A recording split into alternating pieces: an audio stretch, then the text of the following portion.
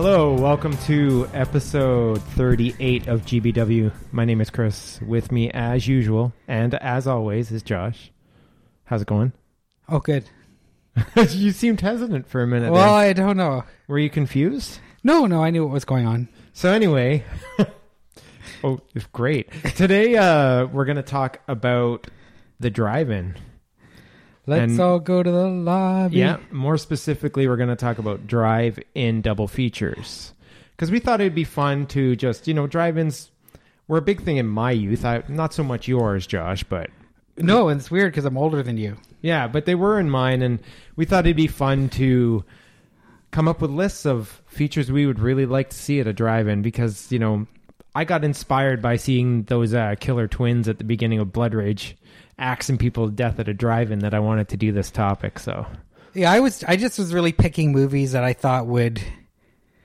Yeah. Play at the drive-in. Play well at a These drive-in. are movies you would... So, like... They're not my favorite double features. No. Yeah. My real agenda was...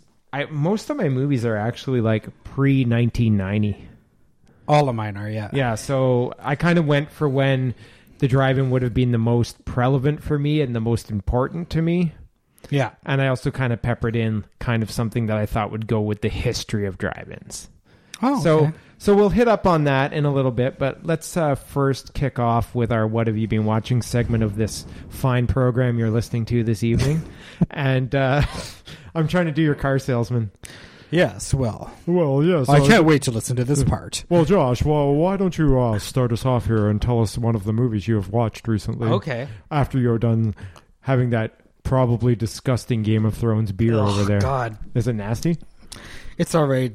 It's all right. Oh, God. If you could see his face, you'd know it wasn't all right. It's just so dark. I don't like dark beer. Oh, well, okay. I'm glad you didn't go further on that. But unfortunately, I forgot to go to the store, and this is all I have. Okay, well, start us off. What have you watched here? What do we got? Well, my first selection for the night, Chris, is a movie called American Scream. Okay. So this is a documentary from 2012 that I've been wanting to watch for a while, and I just never got around to it. This is directed by Michael Stevenson, who directed Best Worst Movie. Which I really liked. And, yeah, it was all right. Yeah, Best Worst Movie is the documentary about Troll 2. Yeah. Which, I don't think a movie like that probably deserves a full-length documentary. No. But, I remember we went to that, speaking of double features. Yeah. We went to a double feature of Best Worst Movie and Troll 2. Yeah, they played the documentary first, and then they followed up with Troll 2. And Josh and I had a pretty good time during the documentary. Yeah. But then when Troll 2 started, we were kind of looking at each other throughout the whole thing. Yeah. And then at the end, and it's still to this day, it boggles my mind how a movie like that has such a big cult following.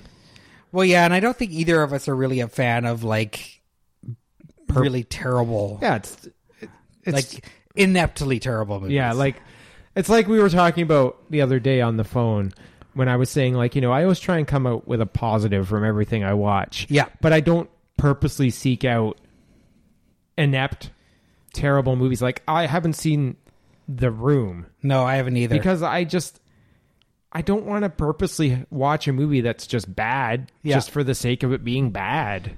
Yeah, like I would never have gone to Troll 2 knowing how bad it is on my own. Like, I just want to go into a movie with, like, I'm not saying I go in every movie with high expectations, but I want to go into a movie thinking to myself, I need to find something good in this movie. Yeah.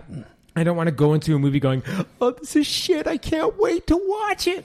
Yeah. It's not my thing. Yeah, I don't understand either. Yeah, so, anyway, this is actually a pretty good movie, though. This is the one about haunted houses, right? Yeah, and this Michael Stevenson, I mean, his claim to fame was he was a little boy in Troll 2. Yeah. And then he went and made that documentary about that movie. Anyway, so this is a sort of follow-up. And it's nice to know that he's going down this route because he is good at making documentaries about, like, kind of interesting characters. Yeah. And this is about people who, like, create haunted houses in their yards. And it focuses on, I can't remember the city. It's some middle-sized city in the U.S. And it focuses on 3 people who have home haunts in that city. And sort of, they all kind of know each other. And they compete and everything, right? They compete a little bit. Yeah. Well, like, okay, I'll just sort of go through it. So the main guy is named Victor Barreto, and he's like he's like really into it and really good at it. So his stuff is like really well done, like kind of like the Cadillac of home haunts. And then the other two are just kind of there's this one guy, and he was kind of not as interesting as the other characters, but the second guy he's just kind of like I'd say he's in his 50s, and he's kind of blasé about the whole thing. Like he enjoys it, but he's not really trying very hard. And then the third person is this kind of I guess he's in his 20s. He's guy. an up and comer. Yeah, he's kind of a nerdy kind of. He's a little. And he's a bit off, but he's with his dad. He lives with his dad, and they do this home haunt together. And theirs isn't very good either, but it's they're really trying hard. But this Victor guy is clearly like really good at what he does, and just sort of follows these three homes throughout the month of October as they're preparing for Halloween night, and then obviously we go through Halloween night. So I quite enjoyed it. I mean, I definitely enjoyed the Victor stuff more because it was just more interesting to me. But I mean, I think it's worth checking out. Maybe a little long, but it was a good flick.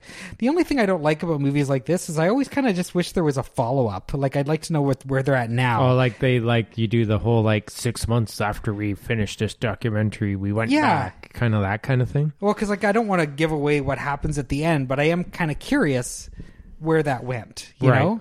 Okay. And I did do a little bit of a search online, and I kind of got a bit of an idea, especially from the Victor guy, but I don't know. It's almost like I kind of wish I don't know. I wish people would make a YouTube video of 10 years later or something, okay. 5 years later. Anyway, this is this was a recommend for sure. And I don't know if you're interested in home haunts, and it seems to be a little bit on the rise these days. Not so much here in Vancouver, but I know in LA it's kind of a big thing. And it's kind of cool. Yeah. Well, I'll do my first one. We'll jump off of Troll 2 here.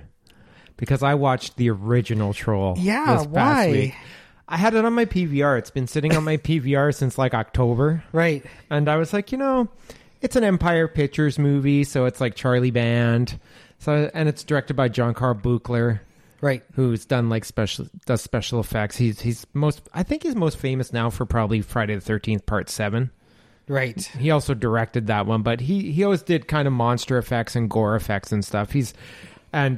He started working with Charlie Band, and he gave him these opportunities to direct. So he did Cellar Dweller, and he did a segment in The Dungeon Master right, the year before Troll came out. But this was his first actual movie that he directed. Right. So it's from 1986, and it's a pretty basic story, and it makes no sense when you think about it, because it's about this family who move into a brownstone apartment building, and the dad is Michael Moriarty, so okay, bonus right there. Yeah. Shelley Hack plays the mom. Right. She's been in an Amityville movie and a bunch of other stuff like that. Wasn't she a Charlie's Angel? She might have been. And then the two kids, the older brother and the younger sister, and the family name is Potter. Potter? Yeah. So Michael Moriarty's character is called Harry Potter Sr. Really? And the son is Harry Potter Jr. Weird. So I'm like, oh, J.K. Rowling saw Troll before she wrote her books.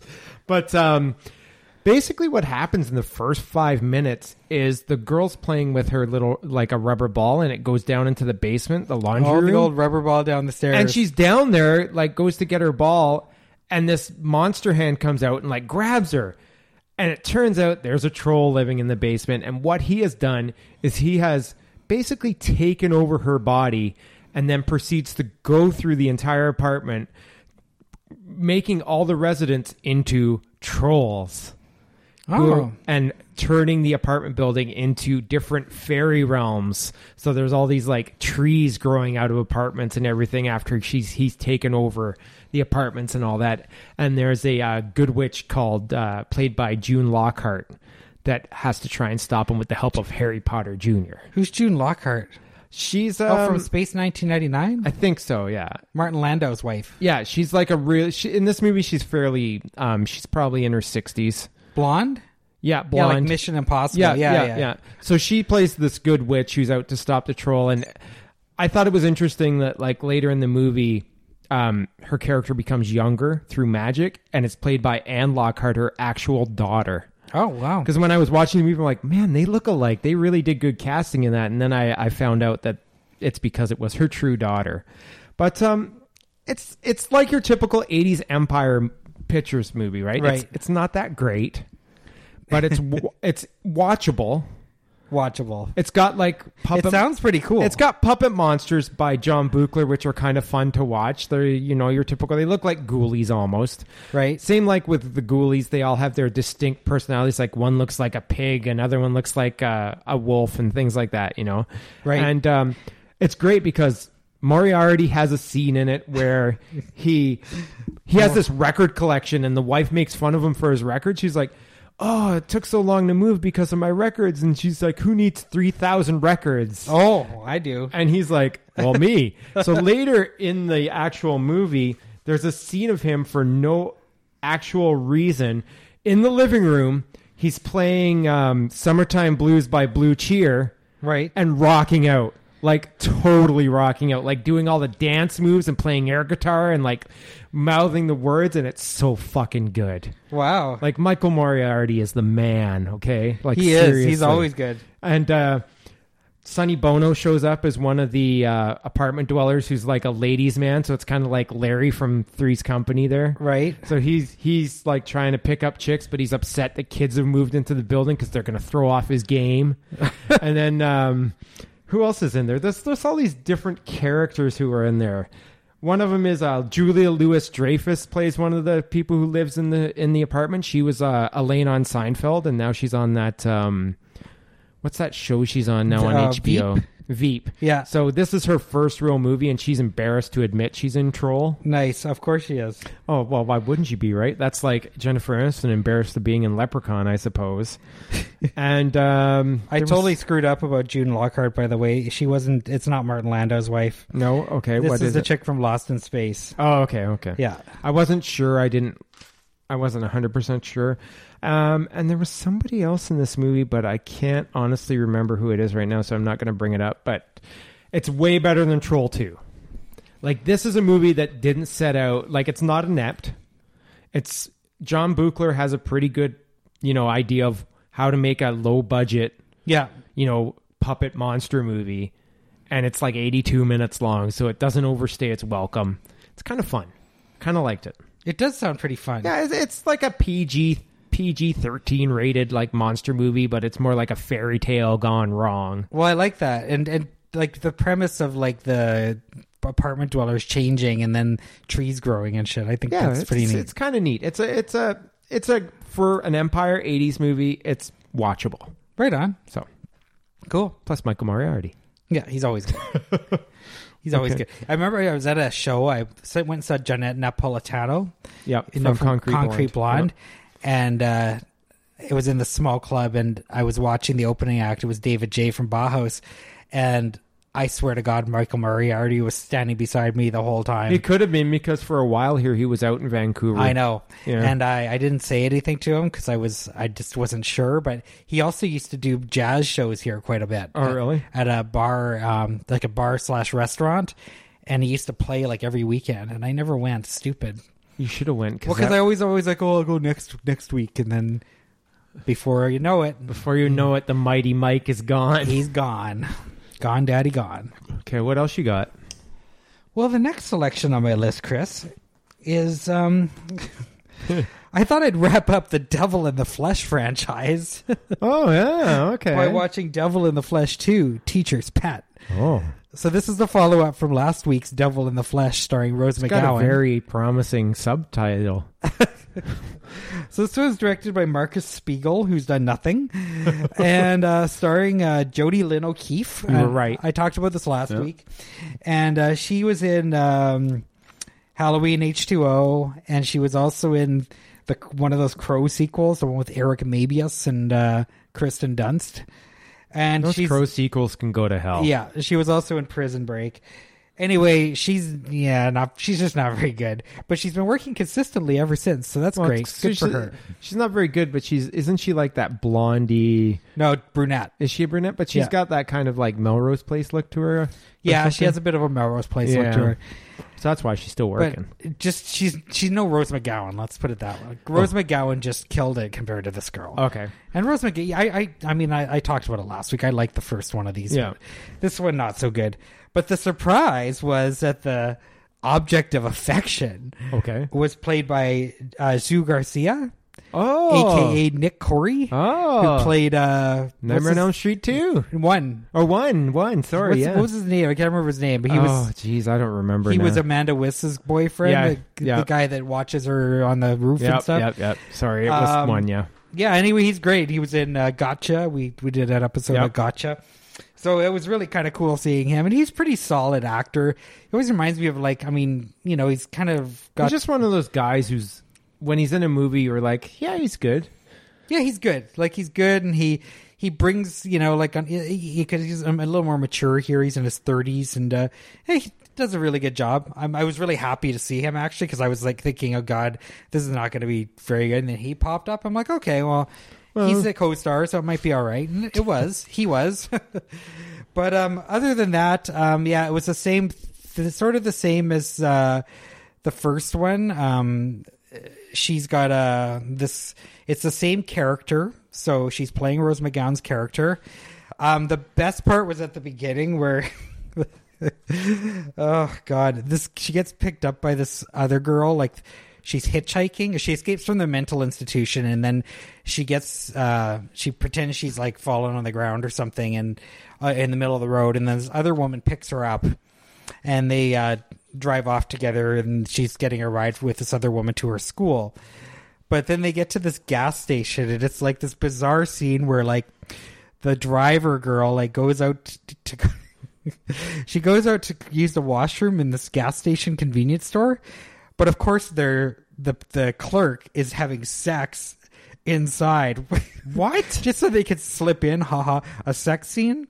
So there's like this, so she peers through the window, and there's like this gas station attendant, and there's this chick riding him, and it's just totally awkward. She's knocking on the window. The guy's like, go away, She's go like, away. I gotta pee. But yeah, and then of course she just happens to see like a newspaper on the ground or something saying that this chick's escaped from the mental institution.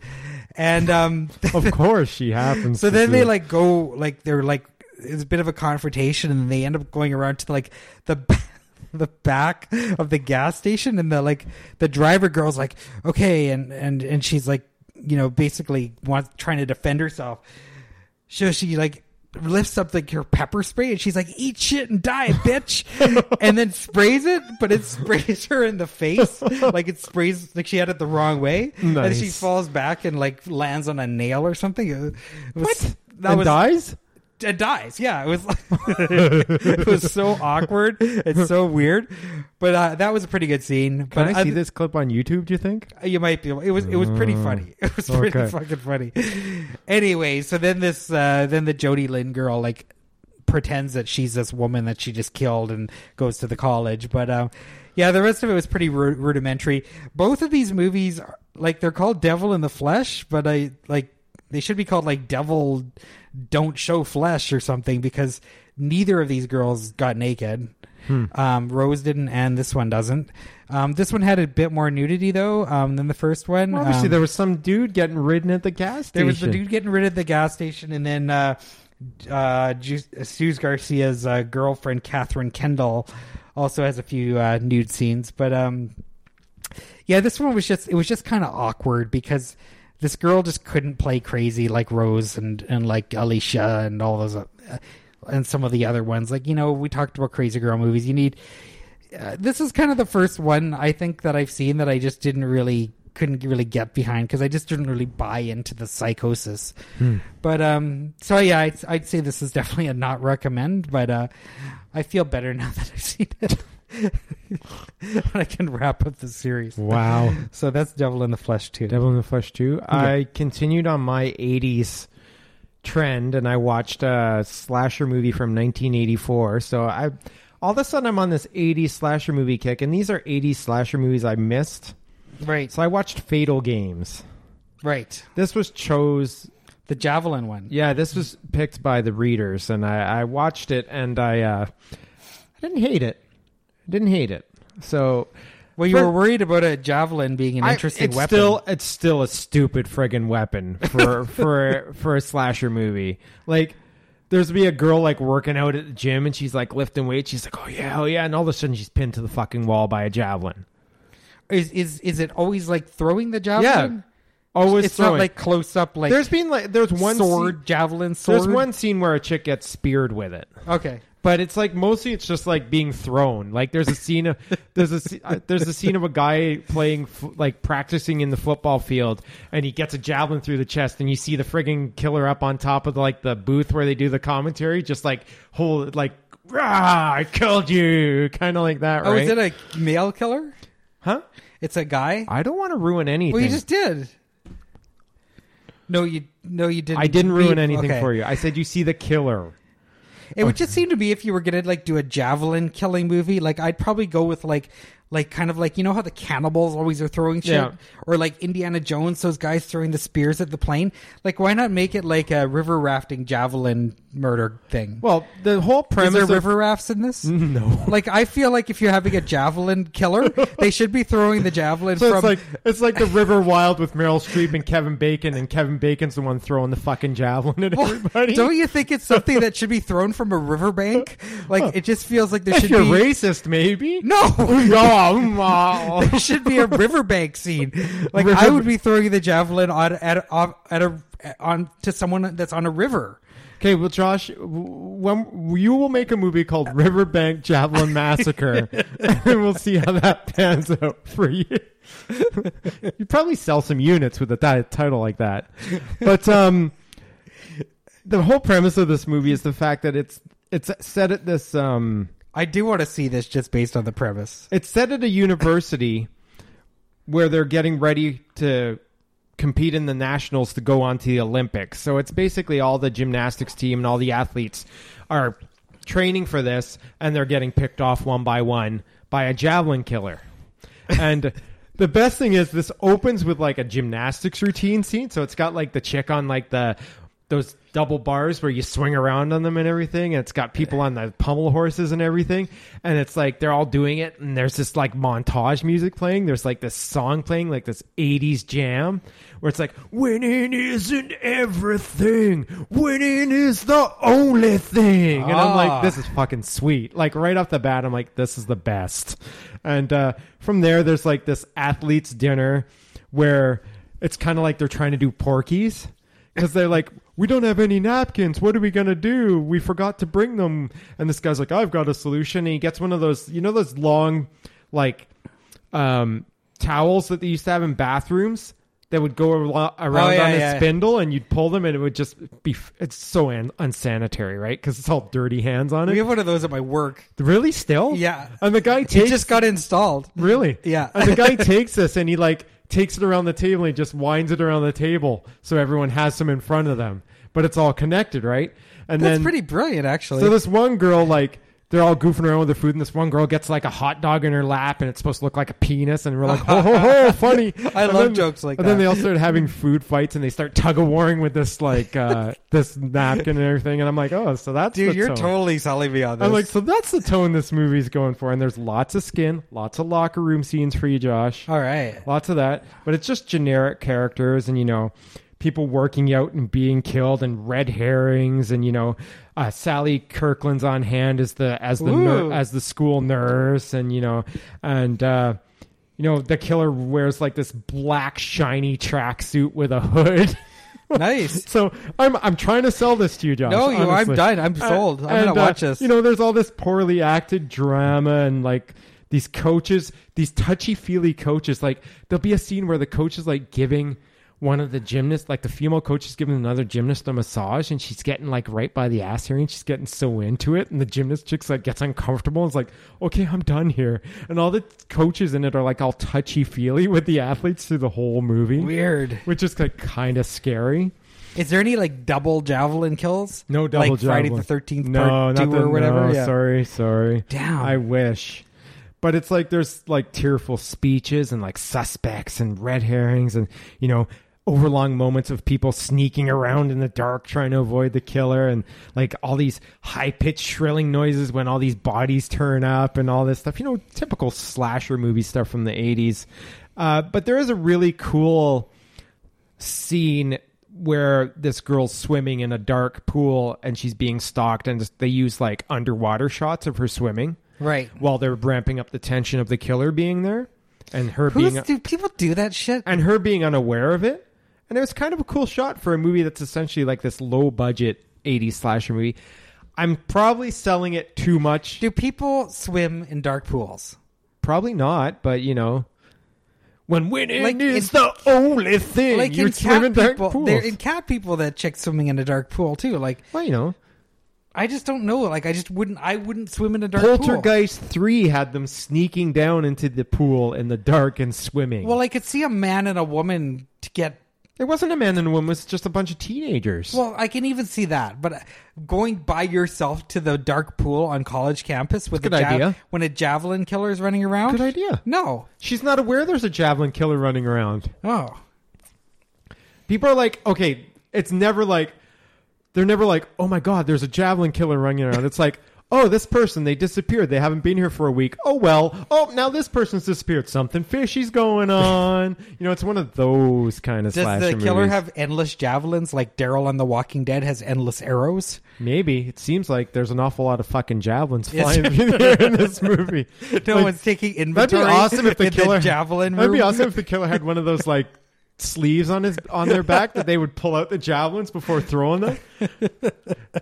Yeah, and they had a bone through their nose, too, to fit in with your Riverbank Javelin Massacre movie, too. It's hard to throw a javelin, though, too, right? I know. It's like, there's one guy who's actually a javelin thrower as a red herring, and there's a whole scene of the coach making fun of him and saying he sucks at throwing a javelin because he can't. I dare anyone to rewind this episode by 5 minutes and take a shot every time we say javelin. Javelin, javelin, javelin, javelin. It's... I'll check it out. If you like 80s slasher movies that are a little bit dopey, Fatal Games. It sounds like Cheerleader Camp, kind of. Sort of. Yeah. I think I might have liked this a tiny bit better than Cheerleader Camp. Okay, well, that's not hard to do. It's not bad. It's watchable if you're into these things. Cool. Okay. So, yeah, Fatal Games. Director? Mike Elliott. Oh, okay. Don't think he's done anything else. Yeah. He hasn't, actually, if I remember. But, I guess someone didn't tell him that winning's not the only thing. Winning is the only thing. Is there anyone of note in this? Just Sally Kirkland. Okay. That's it. Wow. Yeah. Cool. Yeah. Go ahead. My turn? Go ahead. All right. Well. See if you can top javelins. Okay. I watched a movie that I fucking loved. Okay. So now, is this a rewatch or is this a brand new This movie? was a brand new one. Okay. And I wasn't expecting to like it, and I don't know if it would qualify for 2015. Okay. But if it would, it might be my favorite movie from last year. Okay. If it would. Now I'm really curious. So this is called A Girl Walks Home Alone at Night. Okay. Yeah. So technically it's 2014, but I don't think it was released Till 2015 onto video until last year. So, okay. And I don't think it got a theatrical release. Very limited. Very limited. Yeah. I remember it played at one of the theaters out here for like a week. Oh, did it? Yeah. Okay. So it might be a 2014 movie. Yeah. Anyway, whatever. This fucking rocked. Okay, and I wasn't expecting to like it, like I said. So this is directed by Anna Lily Amirpour, and it's shot in black and white. Oh, I'm out.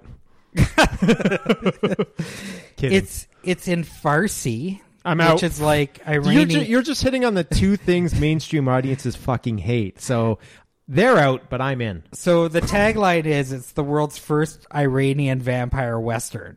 So it's done in Farsi. It was shot in California. Yep. So that's a little interesting because I thought this was actually an Iranian movie. Even me going in, I thought that. And then you told me California. I'm like, really? Yeah. So I believe it's an American movie, but it's everyone speaks Farsi, and I think that the main actors are all the lineage of everybody involved is probably Iranian then, right? So just it was just so fucking cool, man.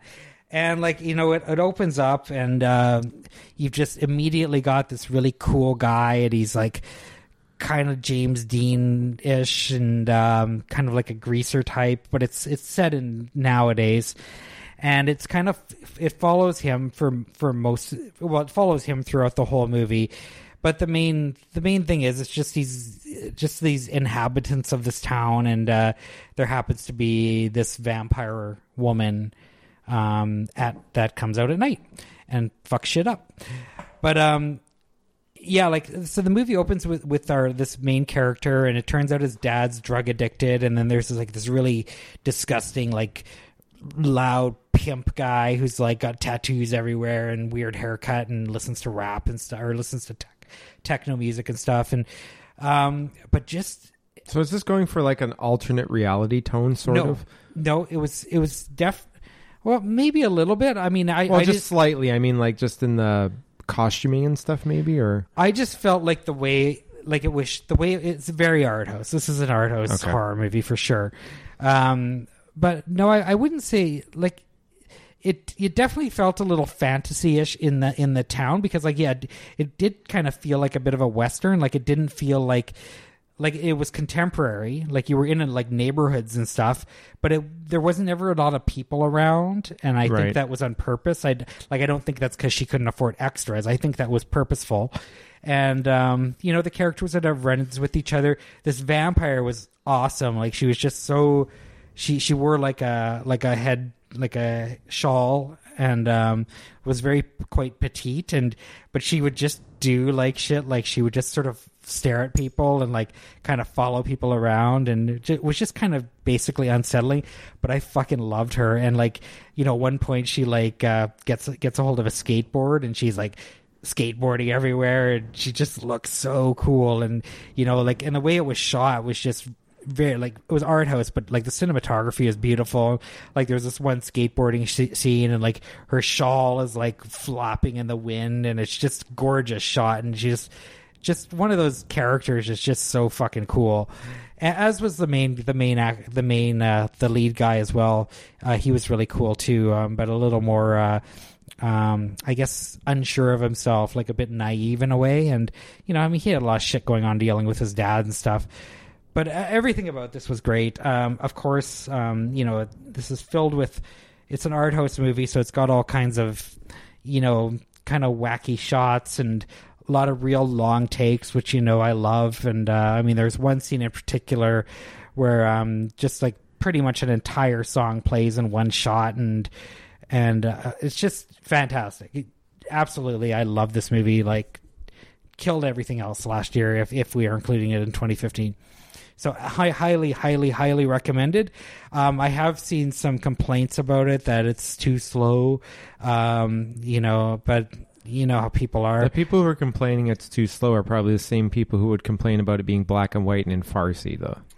Yeah, and I mean, I gotta admit, I mean, I was a little skeptical of going into this, like, but it was like one of those movies that you just put on and I couldn't stop no matter what. Like, I had, you know, I was at home watching it, and I had to go to the bathroom, and I didn't even stop. I waited till the movie was over. I just didn't want to stop the momentum. You just peed your pants. I didn't pee my pants, but I love this. So yeah, this was awesome. So let's do another shots game and have people rewind to the beginning of you talking about this movie, and they have to take a shot every time you said "fucking cool," because I'm pretty sure he said it at least 5 times. Fucking cool. It just was, man. It was just really cool. I have this at home too, and I'm gonna watch it pretty soon. Yeah.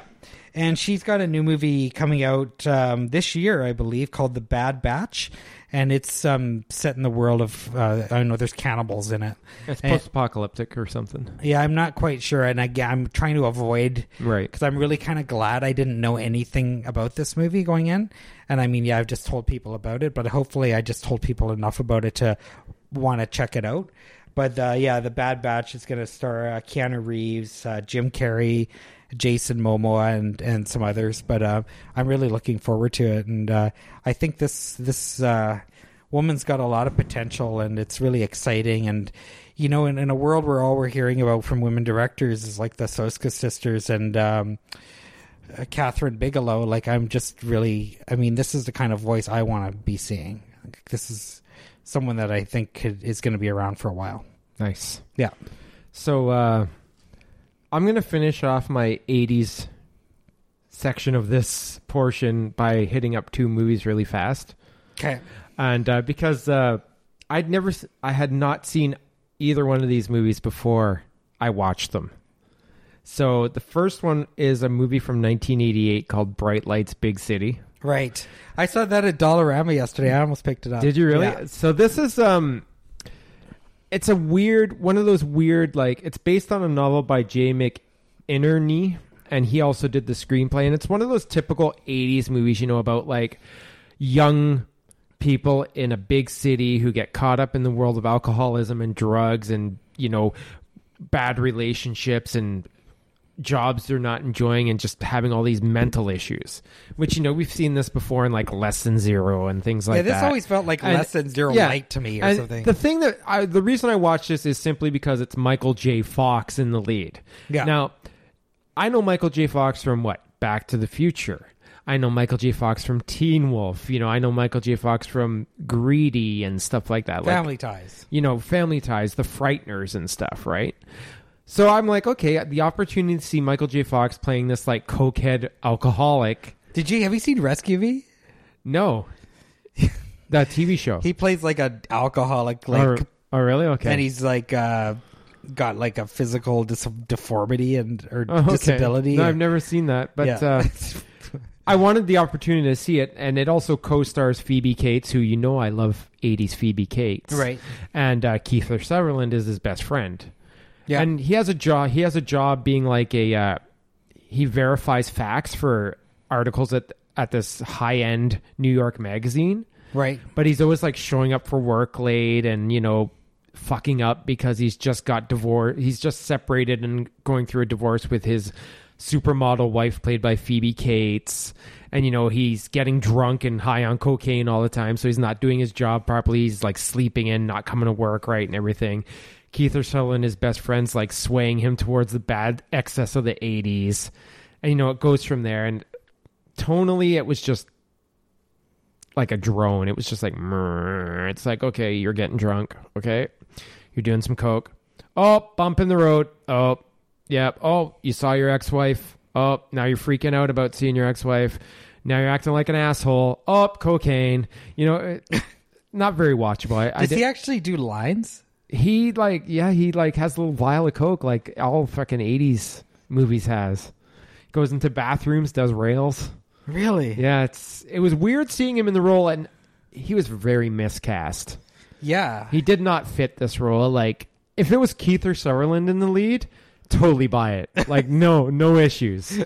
But Michael J. Fox, I just can't buy it. He's too baby-faced, and, you know, I was expecting Doc Brown to pop up in the bathroom. Marty, stop doing that rail. We got to go back. Was this like a reaction to Back to the Future? Was he trying to change his image or something? This is like 3 years after Back to the Future, so Okay. I don't know if that's what he was trying to do, but it seemed like a kind of a weird decision, and I think he was trying to like distance himself a little bit from Family Ties and things like that. And I had read stories that at the time he was going through being like an alcoholic in real life. Oh wow! And that it almost got him fired from Family Ties. Huh. And stuff like that. So, I mean, I don't know how true that is. This is just second-hand information I'm hearing, but I just didn't really care for it that much. I have a hard time with movies from the 80s that focus on that whole preppy excess drug use kind of, I'm a sad young adult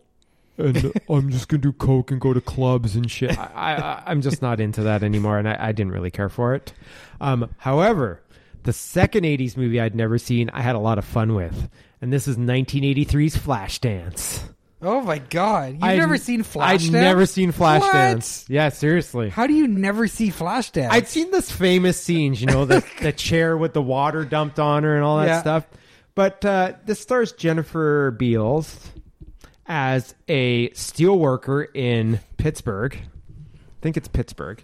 And at night, she goes and dances in clubs because she has this ambition to get into this really big dance academy so she can ply her trade and all that.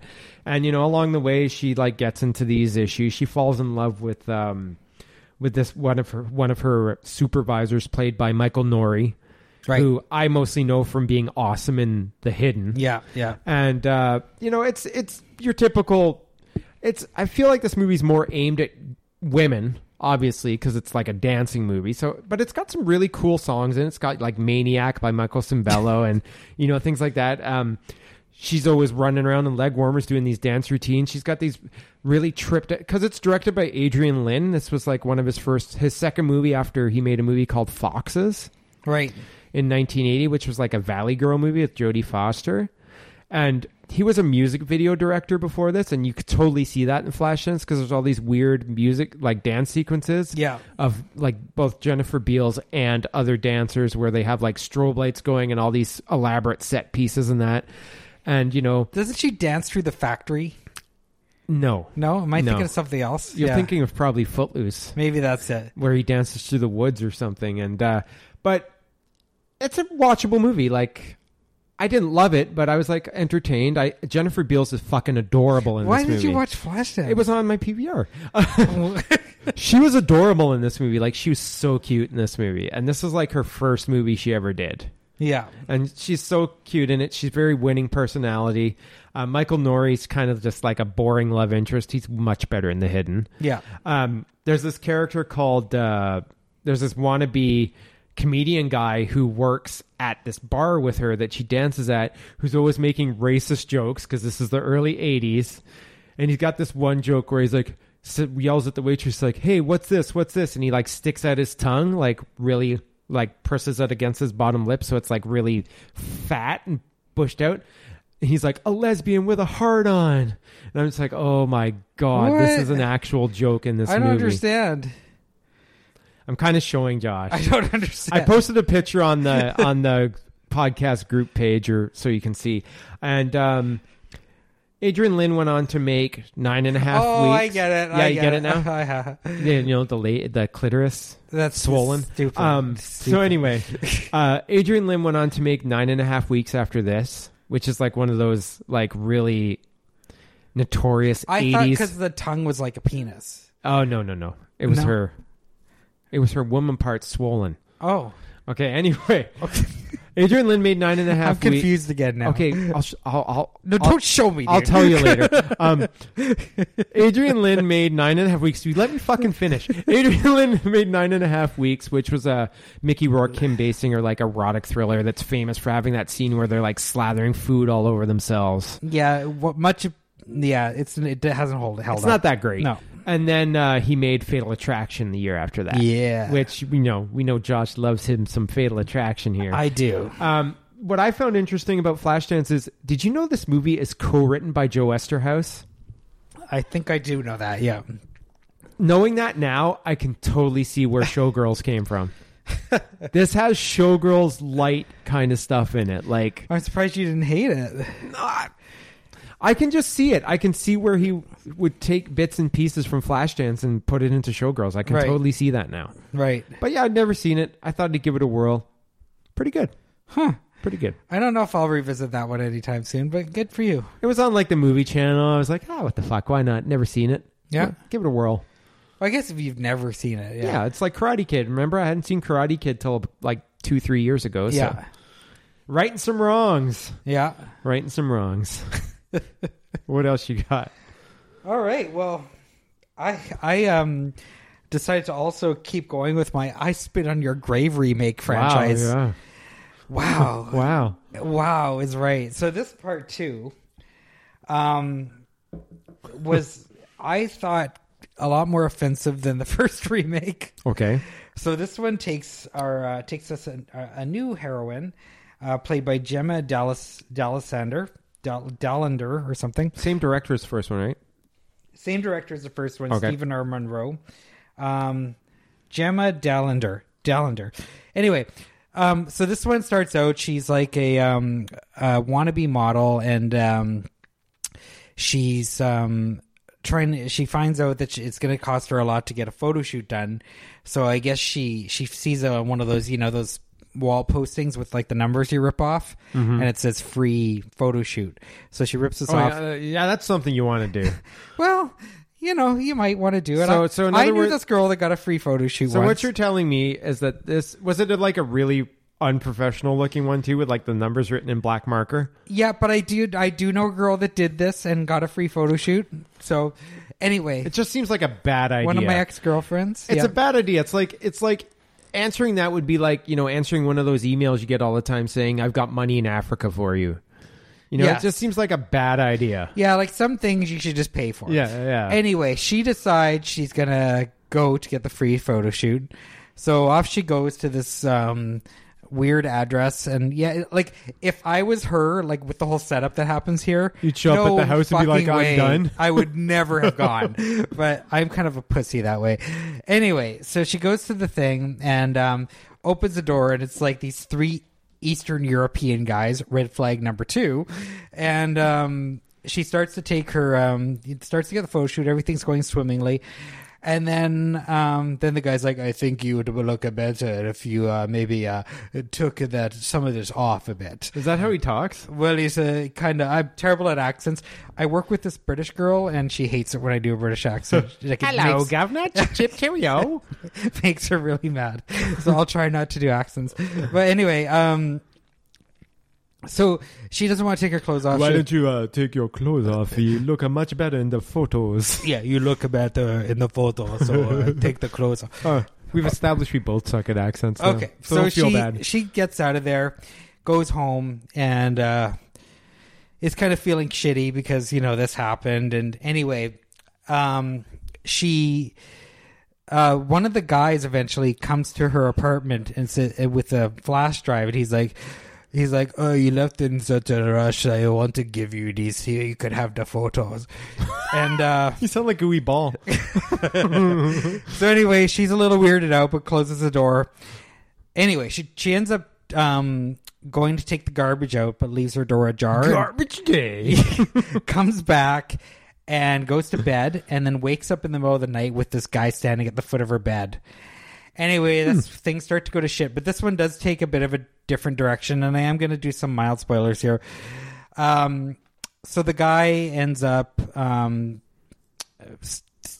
her up, and then her this other guy comes in to help her, like one of her neighbors, and the menacing Eastern European guy ends up killing this guy, and then of course rapes the girl and drugs her and stuff. And then the next thing you know, the other 2 cohorts, Eastern European cohorts, show up to help him clean up the mess. Cut to, she's then lying naked on a floor in Bulgaria. What? So this one like had some like serious lapses in logic. Had so some like editing issues? somehow they I guess put her in a trunk and got her to Bulgaria somehow. Well, that's handy. In some sneaky. So they got her to was there any time frame reference in this, or was it like they're scrubbing a floor and then she wakes up in Bulgaria? Yeah, they must have drugged her and she ended up in Bulgaria. But it's just kind of like, of course my brain's like, well, how did these get her through customs? Sorry, that's not Carry On. It's too big for Carry On. Okay, so then we get to Bulgaria, and she's naked and like handcuffed to this thing, and it's just abuse, more abuse. Someone pees on her, abuse. Sounds pleasant. Yeah, it was definitely more. I thought way more disturbing than the first, way more graphic than the first one, like tons more nudity, and it was just kind of gross and grimy. And then she ends up escaping and then ends up back there again. And then they end up, she's basically left for dead, and they bury her. But somehow they bury her in dirt, like in the floor of their basement. And then this other thing happens where like we see like her shaking inside the trunk, and I guess somehow there's like a subfloor under the dirt that breaks through, and she falls into this like underground cavern that's kind of like a sewer system. If you knew what kind of confused look I was giving Josh right bizarre. Now. And then she like looks up, and you could see like where the floor had like broken, I guess because the trunk was so heavy. Like, it's just weird. And I'm just thinking, well, how could that have happened? Like, wouldn't the dirt that they buried her under have fallen through as well. Like, it just didn't make any sense to me. So this movie is filled with stuff like that. And then we get on to the usual, like, she, manages to get herself some strength back, and she gets some help from this priest, and then ends up hunting down the guys and killing them. And, there's some, the violence in this one, in that part too, was dirtier too, just because they were in Bulgaria and they were in a city. Like, she wasn't in a cabin in the woods like the first one. Like, she was in a city. So, but I mean, it's all like really extreme. Like, one of them is like drowned to death in a toilet, but it's not any toilet. It's like a Train Spotting style toilet. Oh, so like a shit filled, just like a disgusting club Train Spotting toilet. And then another guy, like, there's like this, he gets his balls like in a vice, but it's like, it doesn't just show that and like a little twist. Like, it's like, you see everything happening. I was actually surprised that this made it through some sort of, like, this hasn't been like banned or something, because it was pretty, well, I mean, there's way worse out there, like Serbian film and stuff like that, but it was pretty intense for what I'm used to. That being said, I thought this girl was pretty great, like, in the lead role, and pretty brave role. I mean, I don't know if she's going to get much other work.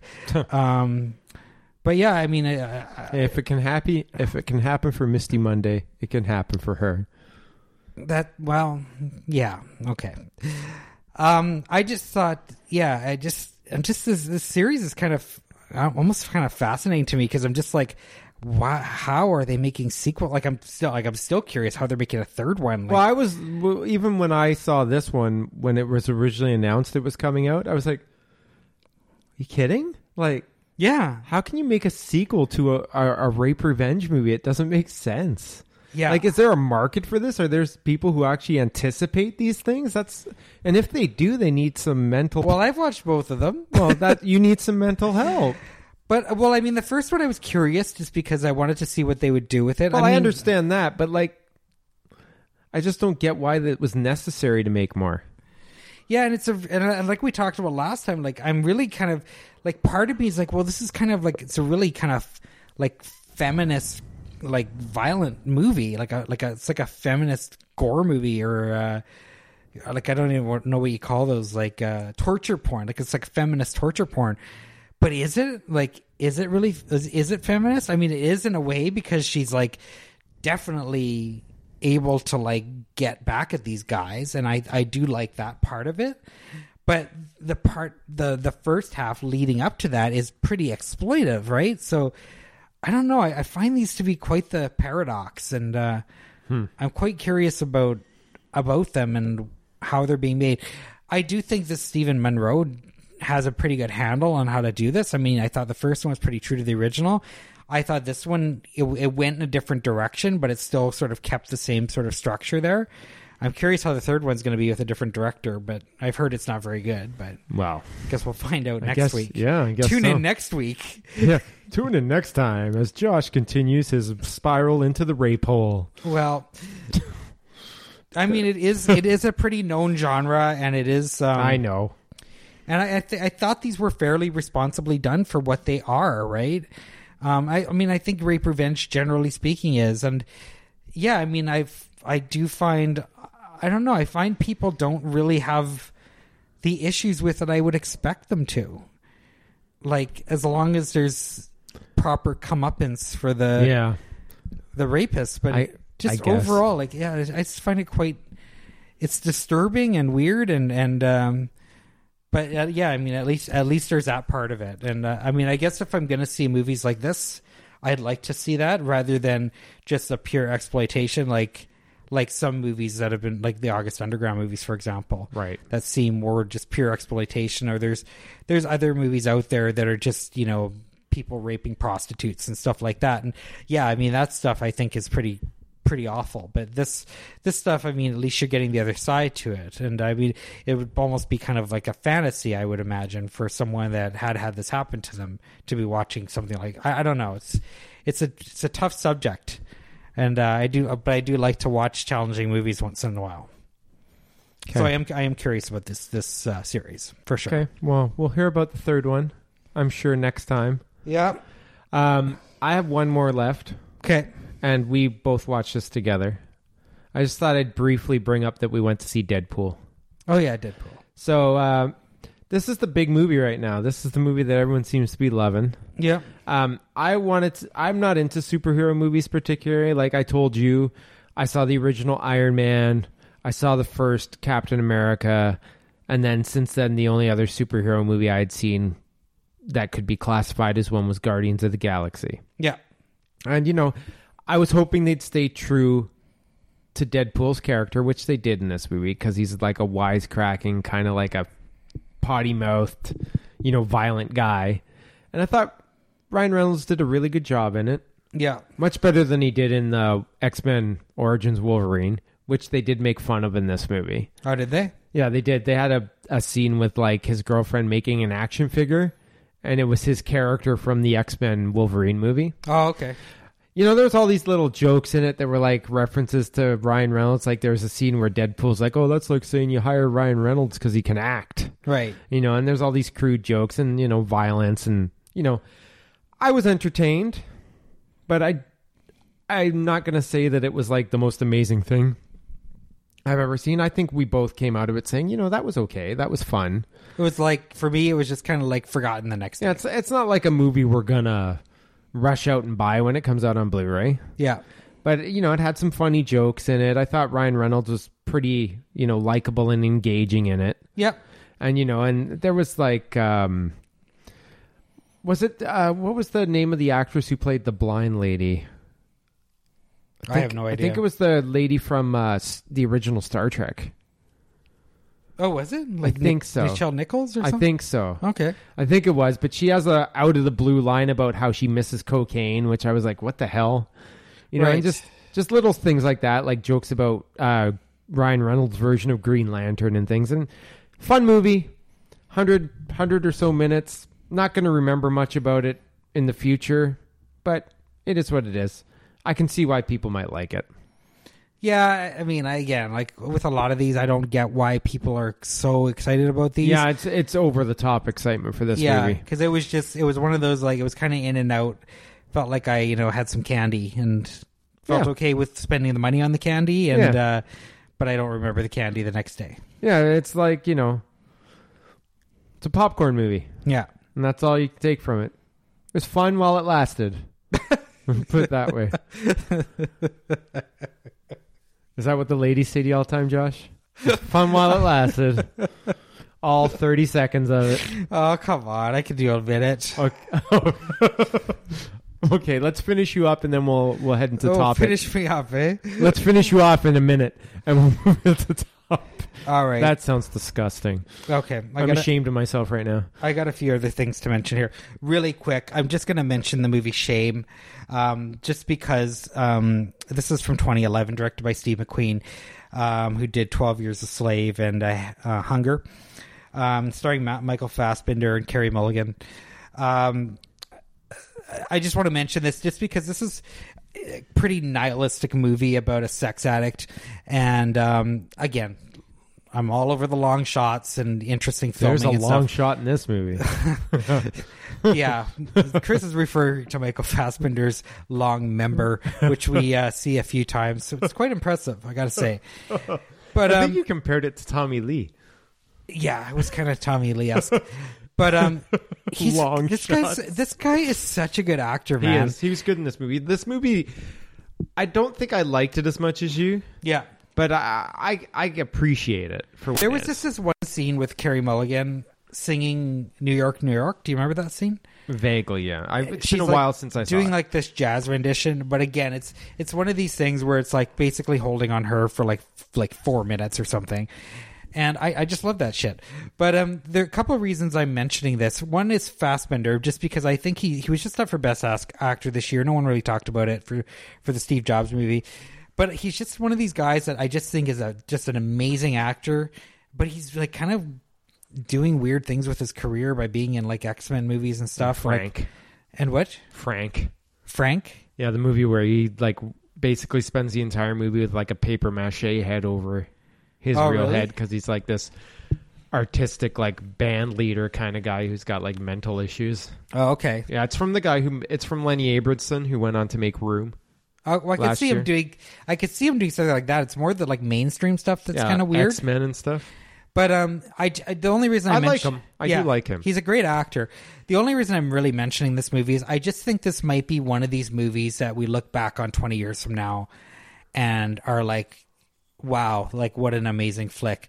Like, because I could see this one standing the test of time. I just thought it was really, really well made, and it's an early movie from Steve McQueen. I don't know if he's going to have much of a big career. I thought he was after 12 Years a Slave, but it doesn't look like he's doing a lot. So, but I do think that this might be one that people look back on and it gets rediscovered down the road. But yeah, it was just a really well done movie. And if you like stuff like Paul Thomas Anderson and yeah, that type of style of filmmaking, Todd Haynes. yeah, where they spend a lot of time and they just sort of really develop characters and let actors do their thing. It's really worth checking out. Another one I wanted to mention that I watched. Speaking of 80s movies, I watched The Carpenter. Oh, with Wings? With Wings Hauser. Oh, man. So this is from 1988. Have fun with that one. Directed by I remember not liking it. Directed by David Wellington. He went on to make a movie called I Love a Man in a Uniform. That the Carpenter's a Canadian movie, too. Yeah, that's supposed to be quite good. He also was like a producer on like executive produces Rookie Blue and stuff like that. He also wrote Zombie Nightmare, if that's any indication of where he was at in his career at this point. But this movie, it starts up with this crazy woman who like the opening shot is this crazy woman like taking one of her husband's suits out of the closet and just cutting it up with scissors, and then she ends up being thrown into a mental institution, and then she gets released, and she's got this like kind of asshole husband. And they've moved into this new house, and there's all this like renovations being done. And I guess in the middle of the night, Wings Hauser is there doing work in like the basement, and we don't really understand why. In the middle of the night. It's in the middle of the night. He's always there at night, like when no one else is there. But like she, like this woman gets up in the middle of the night to go to the bathroom or something, and finds Wings Hauser like building a wall or something downstairs, and she has a conversation with him.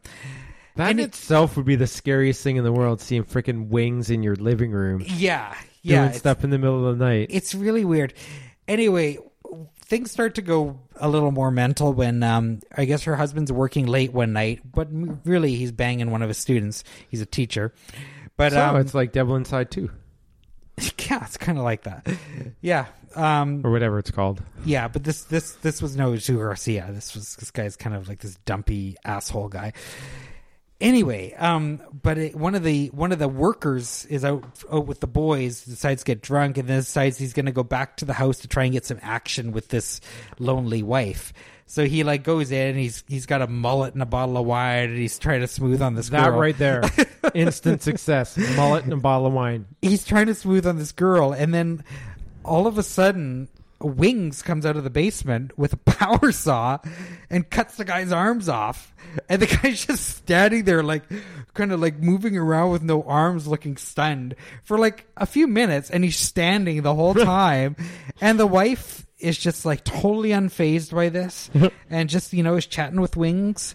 And it's just really weird. So it's got kind of this like weird dream logic. And I don't know. This movie just doesn't really feel like it's going anywhere. And I remember not liking it when I saw it ages ago. Yeah, and then she gets like a job at a paint store, and like she meets up with this like the owner of the paint store, and he's like drumming on his desk, and he has like there's like Pepto-Bismol on his desk for like no reason, and then he hires the woman. Okay, this has got to say something about this movie if you're paying attention to what's on the desk of the guy. It was right there. It was like Pepto-Bismol, and I was like, why is there product Pepto-Bismol? placement, yo? No, but I was like, why would he have Pepto-Bismol on his desk? And then she's like, the girl's like, it's like a job. He's got acid reflux. Why you got to be so judgy? It's like they're in a job interview, and she's like, well, I've just, finished having a nervous breakdown, and I'm just on my road to recovery. He's like, oh, you're hired. Solid. Again, You're a solid candidate. This whole episode's been about red flags. Red Anyway. flags. Anyway, then this scene happens where like she's like working in the paint store and like you know those things that shake the paint. Yeah. Well, I love she's those standing things. in front of one of them and she's just sort of zoning out. And I guess something happens and the paint just opens and starts shaking all over her. So she's now covered in red paint. She got a load blown. And then she just walks home covered in red paint. And then she has a conversation with this woman, the woman that her husband was cheating on. And then she shoots her with a nail gun.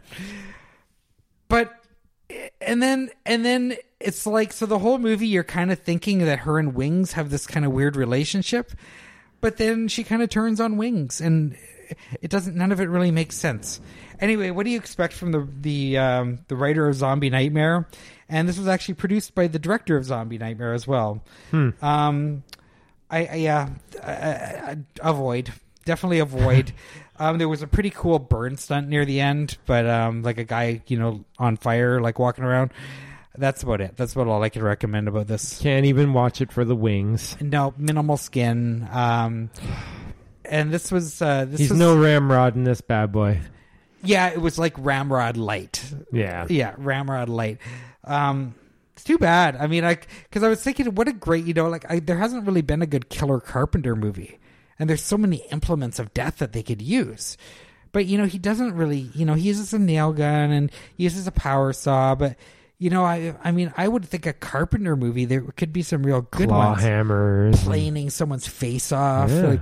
Yeah. There's some really good ones. But so, yeah. Maybe after you're done shooting your Ooga Booga javelin spear throwing horror movie, you could make a Carpenter horror movie. A proper Carpenter movie. But I can't call it the Carpenter now. No, you know what you could call it? You could just call it Planing Your Face Off or something like that. That would be a lame title. Well, I know, but what else are you going to call it? The Nail Gun Massacre's taken.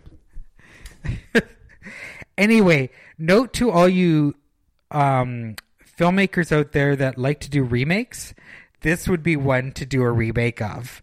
And get rid of all the bullshit. Basically, just take the title. Take the title, maybe at Wings Hauser, but get rid of all the bullshit like, is he or isn't he real? Is it a ghost? Whatever bullshit crap.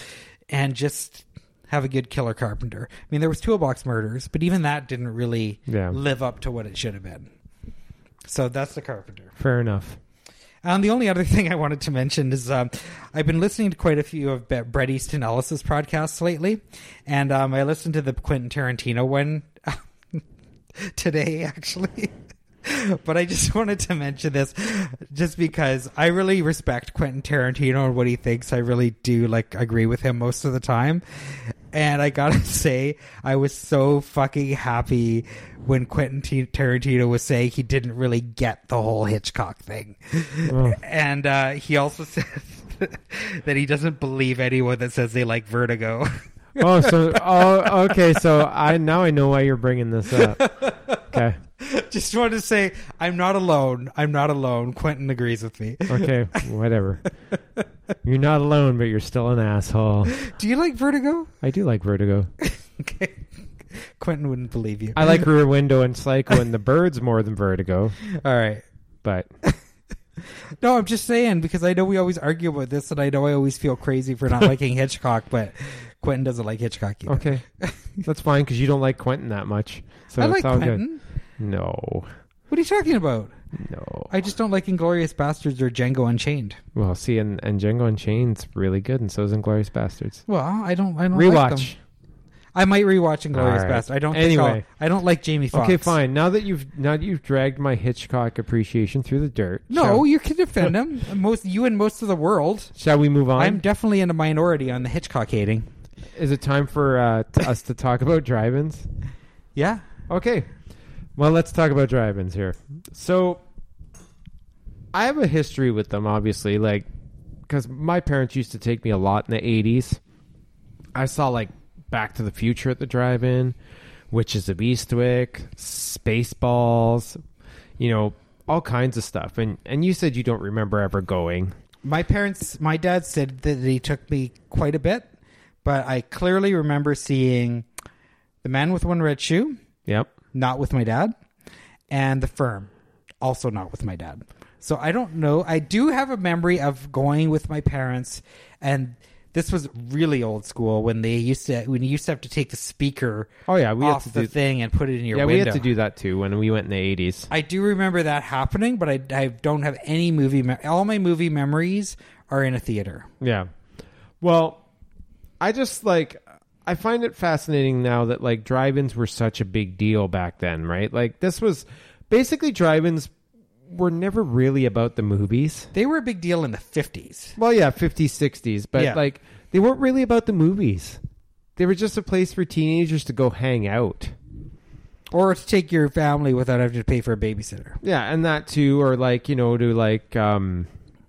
was like a makeout spot or a quick family night out or whatever. Because some of them used to have like playgrounds and stuff that the kids could go to. Yeah, but you always see these in movies, like, people sneaking in the trunk so they don't have to pay and all this stuff. Like, drive-ins are a big part of cinema in itself, like people who have had memories of these things and have worked them in their movies. And, like Blood Rage, for example. But the first drive-in in existence was created in 1933 in Camden, New Jersey by a guy called Richard Hollingshead Jr. And when I looked into this, I found it interesting because his first prototype of a drive-in was he just went in his backyard and he nailed a screen to some trees. Yeah. And then he put the projector on the hood of his car and put the speakers behind, and then he'd unroll and roll up his windows to see how the sound differences were.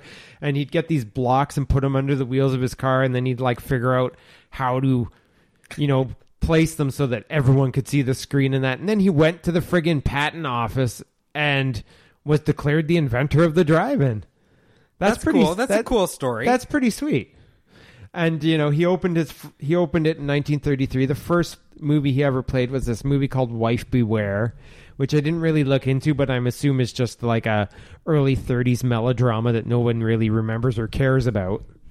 And then, the 50s and 60s was when the drive-in was the drive-in. It was like all the American International movies, all the Roger Corman stuff. And it was like the teenagers going on a Friday night and hanging out and, making out with their girlfriends or meeting up with everyone else from school and just chilling out and everything. And this was a big thing until probably the 70s when, TV became more prevalent in the 70s. Home video started in the late 70s, like VHS and all that.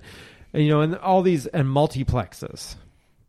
So, back in the day, you had a movie theater in town where you had maybe 2 or 3 screens, and that was it. Right. And then all these multiplexes popped up like we have today, 8 cinemas playing every movie. Well, that was more in the 80s. Well, but you know what I mean? Like late 70s, early 80s, I'm talking here. And, and home viewing VHS, obviously.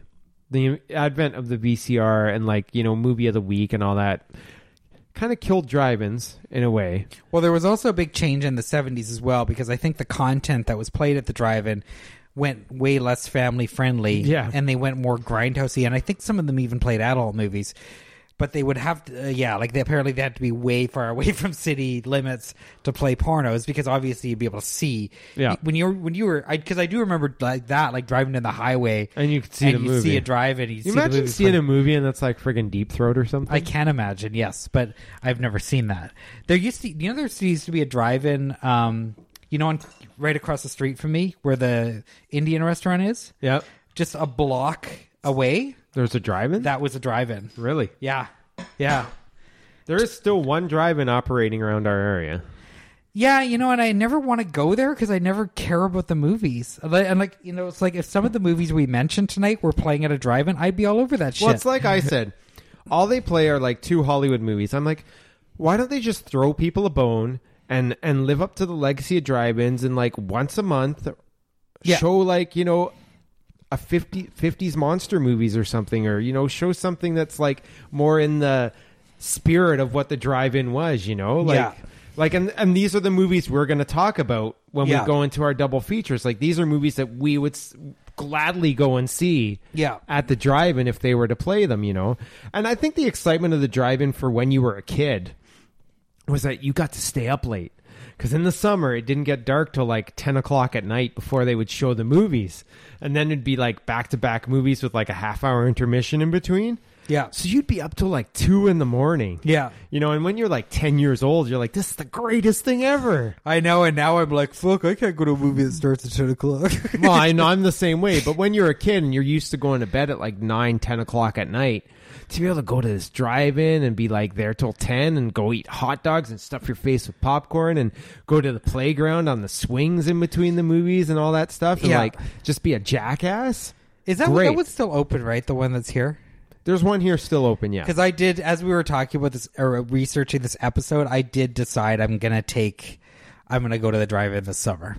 Yeah. Just to give It'll give a kid that experience, because he'll probably remember that forever too. There right? not a lot of that experience left. Yeah. Like across the states, they all have been going under. I think the numbers now are like in America, just like United States, there's only like 380 drive-ins existing. Is there that now. many? That's nothing compared to what it used to be. No, but that though. seems super high There's to me. been a little bit of a resurgence though, because they've been like having those portable screens and the outdoor events and things Right. like that. And that's kind of been bringing it back. Yeah, a the little outdoor bit. events, like that one in LA is huge. That one at Hollywood Forever, Yeah. but it's not really a drive-in. It's like a Well, but walk-in. they're kind of like in the spirit of drive-ins. Yeah, because you have the lawn chairs. I know at the one out here, like you're supposed to bring lawn chairs and stuff. Like I went to one a few years ago that they were playing Back to the Future on one of the portable screens. And you just like, they do it in a park. You bring a lawn chair, you bring a blanket, and you just sit on the blanket or in your chair and you watch the movie. And they're just projecting like a Blu-ray or a DVD on the screen, but it's just being out in the open, in the dark and like enjoying a movie. It's like, it's something that is a lost thing. Yeah. It's a lot of different of an experience than sitting in a movie theater where some jackass behind you is like talking through the whole thing or, like people are kicking You're your still chairs. mad at the and guy that. from Deadpool. I am mad at the guy from Deadpool. If it's your second time seeing it, don't fucking tell me what's going to happen while it's happening, okay? It's annoying. But I just find drive-ins to be like an interesting subculture of movie going because it was such a thing for a couple of decades. And then it was just poof, gone. And there's reasoning for it. Like I said, there's VHS, multiplexes, things like that. But, it's the same thing that we saw with video stores now, right? Done. Why? Streaming, internet, all that stuff. It's all these phases. And I kind of would love to get back to the innocent drive-in stage where you would go and watch two maybe not so great movies, but just have fun and have that sense of community. I don't get that sense of community when I go to watch Deadpool, for example. No. I don't go there and be like, oh, I'm with my people. No. But if I went to a drive-in and watched any of the movies we're going to mention soon, I'd feel like I was with my people. All three of them. All three of them. There'd be like 4 cars there. Hey, just because people have no taste doesn't mean that I don't. But, But, that's the thing. Like, I just feel like you could... Like, I think it's somewhere like Los Angeles. I would feel like someone could probably get away with that. Mm-hmm. If you did one in like the Hollywood Hills somewhere, and I don't know, somewhere there was a space to do it, like maybe in Burbank or something. I don't know. Like, even if one of the... there's got to be a parking lot or something they could do it in. You would think that it would maybe go over. I don't think we could do anything like that here with the movies we're talking about. Yeah, no, this is a no fun zone for that kind of stuff. But I'd love to. Like, I've got a really romanticized version of drive-ins just because I don't really have a reference point. Well, yeah, and you're going off of like stuff you've read or what you've seen in movies, and it is romanticized a little bit. But like, I can genuinely tell you from being a kid who went to them growing up that that's not that far from the truth, because you're in this location where you're with other people, and you're like, if you're like me, you are there to see the movies, because I was in the movies at a young age, but at the same time, it's just that community feeling. It's like you're with people. You're it's a nice summer night. You're hanging out. People are doing silly things. You're seeing other kids at the playground, and you're watching these movies, and it's a different experience. It's a more innocent and pure experience than what you're going to get these days. And that's why I kind of wish they were still around and that people were still looking at it as a viable form of entertainment. And I think it is a great idea that you're going to go to it. Yeah, I think it's a great idea to give someone who doesn't even know what a drive-in is really that no, experience. I'm sure he has no idea. Yeah, you just got to give that experience to someone, because then they can say, down the road, like, I went to this thing called a drive-in. Yeah. And you know what you do? You go in your car and you sit in your car and watch movies. And, people are like, what are you talking about? Yeah. And, that's why this was an appealing thing for me. And I thought it would be fun to... How fun would it be, though? Like, I just feel like it wouldn't be fun It's fun with the right group of people. Yeah. I'm sure. Especially if you're showing the kind of movies we're showing. You're telling me that people wouldn't be sitting on the hoods of their cars and, like, just cracking jokes and, like, having a fun time. This would happen. Yeah. With the right audience, a drive-in could be the most amazing thing in the world. Yeah, that's true. That's why I wanted to tie this kind of into double features. And that's, like I said at the beginning of the show, I tried to pick movies that I could see playing at a drive-in and having a lot of fun watching. Yeah. And that's also why pretty much all my movies, like I said, I'm looking at my list now, there's nothing past 1989 on my list. Right. So, let's dive in. Okay. So we both picked 10 each, 10 double features each. I don't think we have to go too much into detail on them. We can talk for a minute, but I don't think we need we'll to. Just, we're not going to describe the plot of each movie. movie. We're just going to kind of give an idea of why we paired these together and things. So let's take turns. I numbered my list. I don't know if you numbered yours. You ranked it? I didn't really rank it by any form of importance.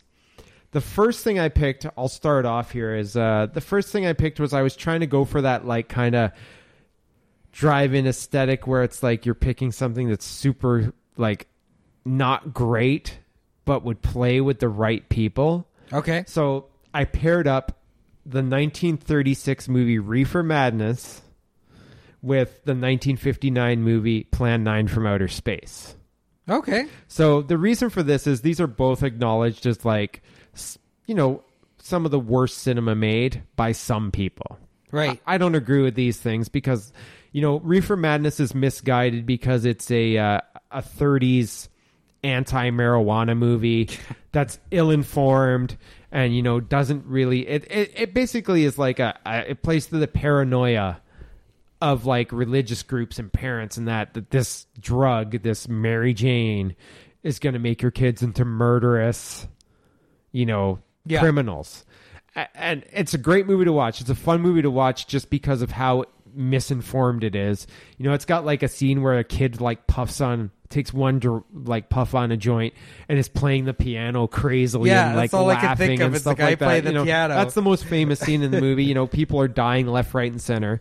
So it's kind of a warm up to the greatness that is Ed Wood Jr.'s Plan 9. Right. Another movie where if you've seen the Tim Burton movie, you kind of get a feeling that Ed Wood was a guy who had the best of intentions, just not the best of talent. Yeah. Or the best of money to do it.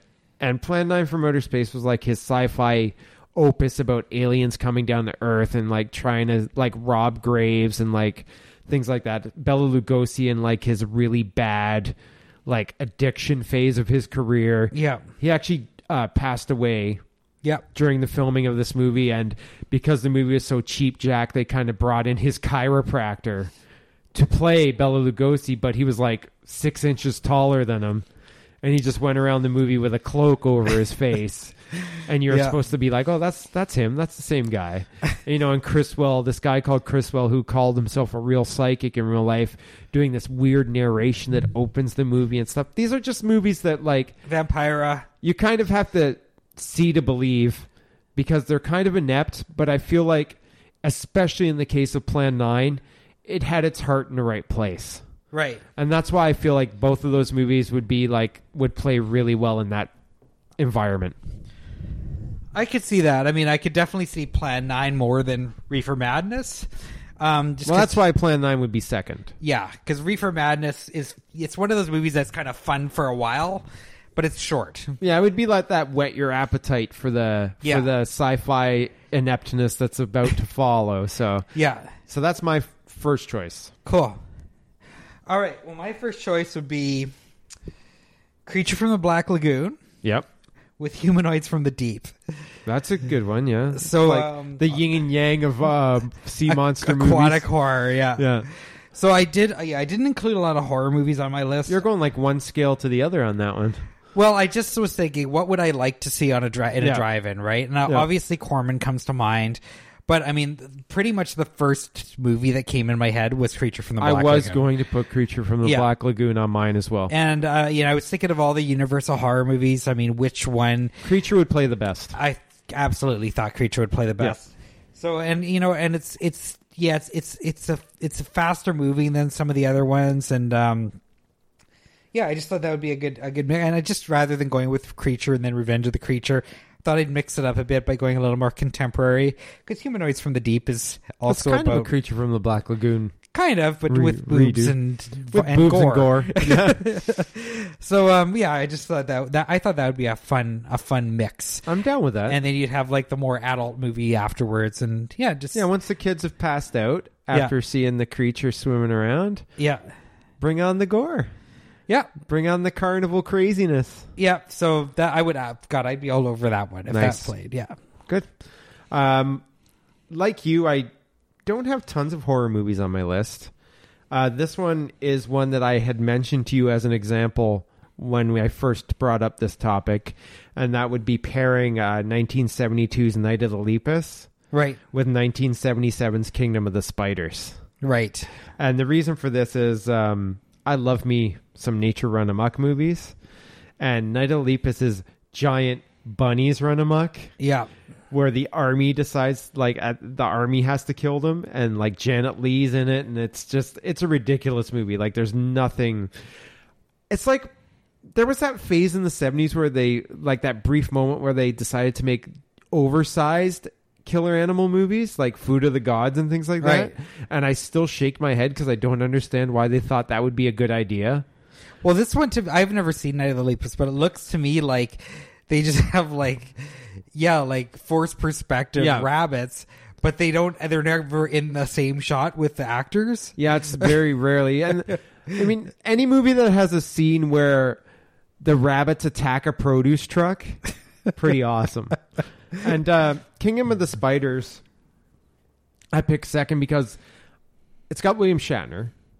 It has Night of the Living Dead overtones to it. We've talked about this in Killer Insects, so I'm not going to go too much into it. But this is probably my favorite Killer Insect movie ever made. Yeah. I have a lot of fun watching Kingdom of the Spiders every time I put it on, and I think it would play really well to a bunch of guys or a bunch of people in the middle of the woods in the dark in their cars. So that's why this... That would be kind of creepy. Yeah. It's like Kingdom of the Spiders. I don't know how I'd feel about it. Well, actually, I don't know how I'd feel about watching that anywhere but my home. Well, because they're regular-sized tarantulas, I'd be a little weirded out in a theater or in a car in a drive-in. So that's why... There's a lot of outdoor spider action in that movie, too. That's why I picked them, because I thought they would be fun to watch in the middle of nowhere. Yeah. In a creepy dark car. Yeah, no doubt. Yeah. All right. Well, my next one is a couple more Corman classics. So again, this is another one that came right off the top of my head was Hollywood Boulevard. Yep. Mainly because there is a drive-in scene in the movie, but it's also probably my favorite of all the Roger Corman movies. So I was like, okay, what can I pair this with? What can I pair this with? And I did feel like I wanted to pair it with another Corman movie. So the funnest one I could think of, and also as a link together, because it's two of my favorite starlets of the time, I thought I'd go with Unholy Rollers. Okay. So, because Candice Rialson's in Hollywood Boulevard, and then we got Claudia Jennings and Roberta Collins in Unholy Rollers, which is a roller derby movie. How can you go wrong with a roller derby movie? Well, I just figured in today's culture, I don't know about every city, but I know in this city, you'd probably get a lot of people out. It'd probably be a pretty fun crowd, too, to have a roller derby movie playing. And I find that Unholy Rollers, if you were to go with the 70s roller derby movies, Unholy Rollers is a lot more of a drive-in entertainment than Kansas City Bomber would be, too. Yeah, I haven't seen Kansas City Bomber yet. It's more dramatic than Unholy Rollers. Yeah, Unholy Rollers, there's a lot of derby action, and it's just really, really campy, like Yeah. the melodrama that's going on as well, and the rise and fall of Claudia Jennings' character and stuff. But it's just a fun movie, and again, it's got all the trappings. It's got the roller derby action. It's got some boobs. It's just a fun. And little Hollywood flick. Boulevard's good because it's got all the clips pilfered from other Corman movies in it, and it would be fun to like watch that on a big screen and just like yell out the titles of the movies.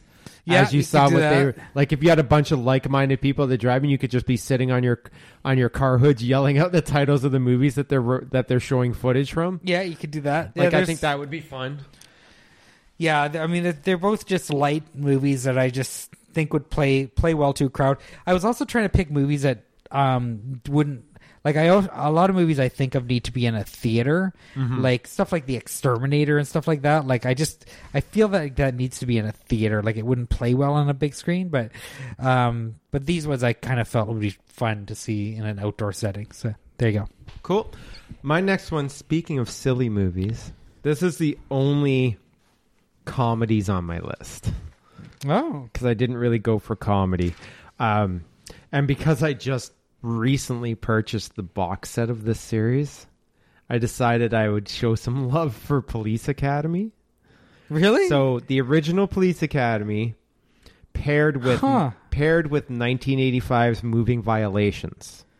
That's an interesting. Now, the choice. reason behind this is because Police Academy started the whole trend of the ne'er-do-wellers doing well, where you get a diverse group of people together, you put them in a job or a situation, and they end up going from underdogs to heroes. Yeah. So this was like the first real movie that you saw this, and there was clones galore. And the reason I picked Moving Violations because it's an obvious Police Academy clone. It's set at a traffic school where everyone has done certain things that ended up getting them there. But it's directed by Neil Israel, who wrote Police Academy with Pat Proft, who also co-wrote Moving Violations with him. So they're very similar movies, but Police Academy is an R-rated movie, so it's got the prerequisite boobage you need. Yeah. It's got the kind of crude humor, whereas Moving Violations is really silly and is like the progression of, like, it's more like along the lines of Police Academy 2, where it's just a goofy movie with like a cast of faces who we've seen and stuff, but you can't really like place them. Right. And it stars John Murray, who's Bill Murray's way less successful brother, in the lead role. And I just think it's a fun movie. I think it's one of those forgotten Police Academy clones that I still have fun with, because Pat Proft and Neil Israel also made Bachelor Party together, Right. which is a great movie. And Pat Proft wrote the Naked Gun series with Zucker and Abrams. He wrote Real Genius, which we've talked about in the past, and he wrote some of the Scary Movie movies. So he's kind of like got that pedigree of making maybe not the greatest comedies, but certainly silly comedies that would play to an audience. And I feel like both of these movies would play to an audience. And say what you will about Police Academy, the first movie's still a crowd pleaser in my eyes. So what would the order be on that? I would say you'd start with Police Academy because that was the originator. Right. And then you do Moving Violations because it's the clone. Okay. And it's the obvious clone. Right. So Kind of want to see that now. I have it on DVD. You're welcome to borrow it. Oh, nice. Okay, cool. All right. Well, next up for me, this is I did one triple feature. Sorry. You're allowed. Whatever. But I just did this one, and I thought it would be cool to do Night, Dawn, and Day of the Dead. Okay. I thought that'd be a pretty cool progression. You know what'd be the coolest? If you started it at like 3 a.m. for night. Nice. Then 4:30, 5 o'clock rolls around when the sun's coming up, you play dawn. Yeah. And then when dawn's over, you play day. But you you can't- couldn't do it at the I drive-in. know. But it would be the greatest thing. Yeah. Someone hop on that in an actual movie theater. Yeah. No But doubt. that'd be pretty cool too. Like I could see those movies playing good in a drive-in for sure. Yeah, and I mean, I think even just the tone of the films would work like, you know, as you're going later into the night, and because I find day has a lot more action, like it's a lot of a leaner movie that's got more like stuff to keep you awake if you're just going at 2 a.m. And I just thought night would be a good opening, and I don't know what cut of Dawn I would use, but yeah, I just thought it would be a fun idea. I would say just use the theatrical cut of Dawn, because Yeah, you're going to want people to sit in their cars for like 6 hours or whatever it is. yeah. That's I'm down with that. I would go to that. Yeah, I think I would. If I was young enough to stay awake, I would go to that. Yeah, like I was almost like, should I just go with night and day and leave Dawn out? Because Dawn's quite long compared to the other two, right? Yeah, depending on the cut, the theatrical cut of Dawn is over 2 hours. Yeah. And then day and night are both like 100 minutes or less, I think. Yeah, but Dawn's paced really well and stuff, so I think it would work. Well, just that opening scene alone is a crowd pleaser. Yeah. So, Yeah. yeah, that's a good choice. I'd be down with that. Cool. My next one is kind of a weird pairing in the sense that they make sense together when you hear it, but they don't make sense together when you see it written on paper. All right. So the first part of this double feature is a movie called Airport 1975. The second part of this double feature is a movie called Airplane. Okay. So the reason this makes sense is that the Airport series was a series of 4 disaster movies with big name casts, Yeah. you know, always involving airplanes, you know, because everyone's afraid of a plane crashing when they're flying, which is like less likely to happen to you than crashing your car, Yeah. statistically. But, you know, they brought in these big cast names, and, you know, Airport 1975 was the first sequel to the original Airport. And it was the reason I'm pairing this with Airplane, which is a total spoof of disaster movies, specifically the Airport series, is because I feel like Airport 1975 was the movie that Jim Abrams, Jerry Zucker, and David Zucker took most of their inspiration from. Without question. Because, you know, there's the scenes in both movies of the singing nun. Yeah. There's this, you know, in both movies, the stewardess has to land the plane. Yeah. And obviously in Airplane, it's played for complete laughs. But if you watch Airport 1975, it's a laugh anyway, just because it's so ridiculous. Like Karen Black in Airport 1975 is amazing. Yeah. Because she just goes so over the top. You know, you get to see Helen Reddy as a singing nun. You get to see Linda Blair as the sick kid the singing nun's looking after. You know, that's great there. And then you go to Airplane, which has some of the greatest, dumbest jokes in history, like, Shirley, you can't be serious. I am serious, and don't call me Shirley. You know, just dumb jokes like that. So that's why I feel like you watched a disaster movie that inspired it, then you watch the movie, and you just get a laugh out of both of them. Yeah, no, that would work well. So that works for me. In that order. Yeah, in that order. Yeah. Can't sure. be the other way around. No. Okay. No. Okay, this next one was a little bit of a challenge. Just because, okay, I really I was like, okay, without a doubt, I Drink Your Blood has to be one of the double features. So I was trying to figure out what to pair it with. I went with Sugar Hill. Just I remember it being paired a lot with I Eat Your Skin. Yeah, no, I know, but no, that would not. I guess that's similar titles. No, that's a stupid pairing, and I don't know whoever came up with that. Like it was a pairing when they were doing double features on like 42nd Street, but well, because it wasn't I Drink Your Blood is more like a sleazy 70s hippie horror movie, right? Yeah. Whereas I Eat Your Skin's like a 60s black and white, slow boring, moving zombie movie. Yeah. Yeah, they don't go well together at all. I think it was just the titles. Yeah, so I was trying to figure out what to pair it with. So I was just trying to think of like, okay, what's like another kind of hip, cool like 70s thing, and Sugar Hill is like a blaxploitation 70s movie with a really cool lead character named Sugar Hill, and it's got good music, and it's got really cool Afro zombies with these kind of silver ping pong ball eyes.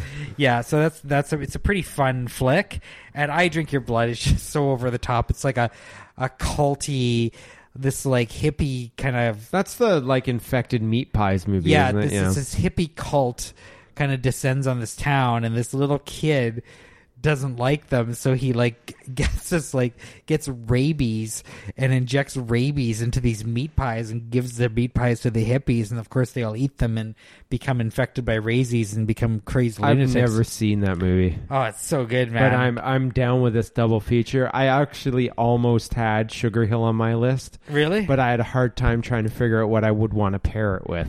Yeah, I mean, I had the same problem with I Drink Your Blood, so I think actually this probably would be a good pairing.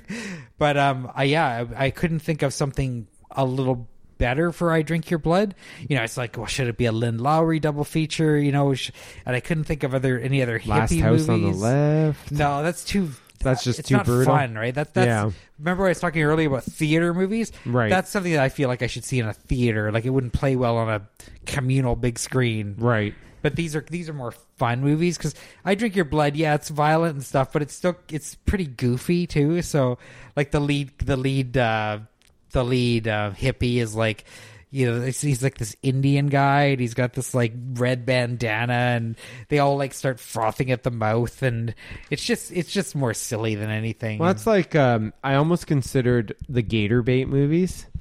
But then I was like, nah. Yeah. You know, like Gator Sugar Bait Hill. is Gator Bait had that wicked cover on the video box, but it was just kind of a boring movie. Yeah, like Sugar Hill was definitely one I considered for a while though. So that seems like just a pretty that theme song just gets you. That seems like a pretty good pairing, and I would just show up so I could finally say that I've seen I Drink Your Blood. Yeah, because it's a fun. So I've never seen it, so I've always wanted to. It's just I've never got around to seeing it because I feel like it's a movie I should maybe watch with someone. So maybe one day we'll crank out.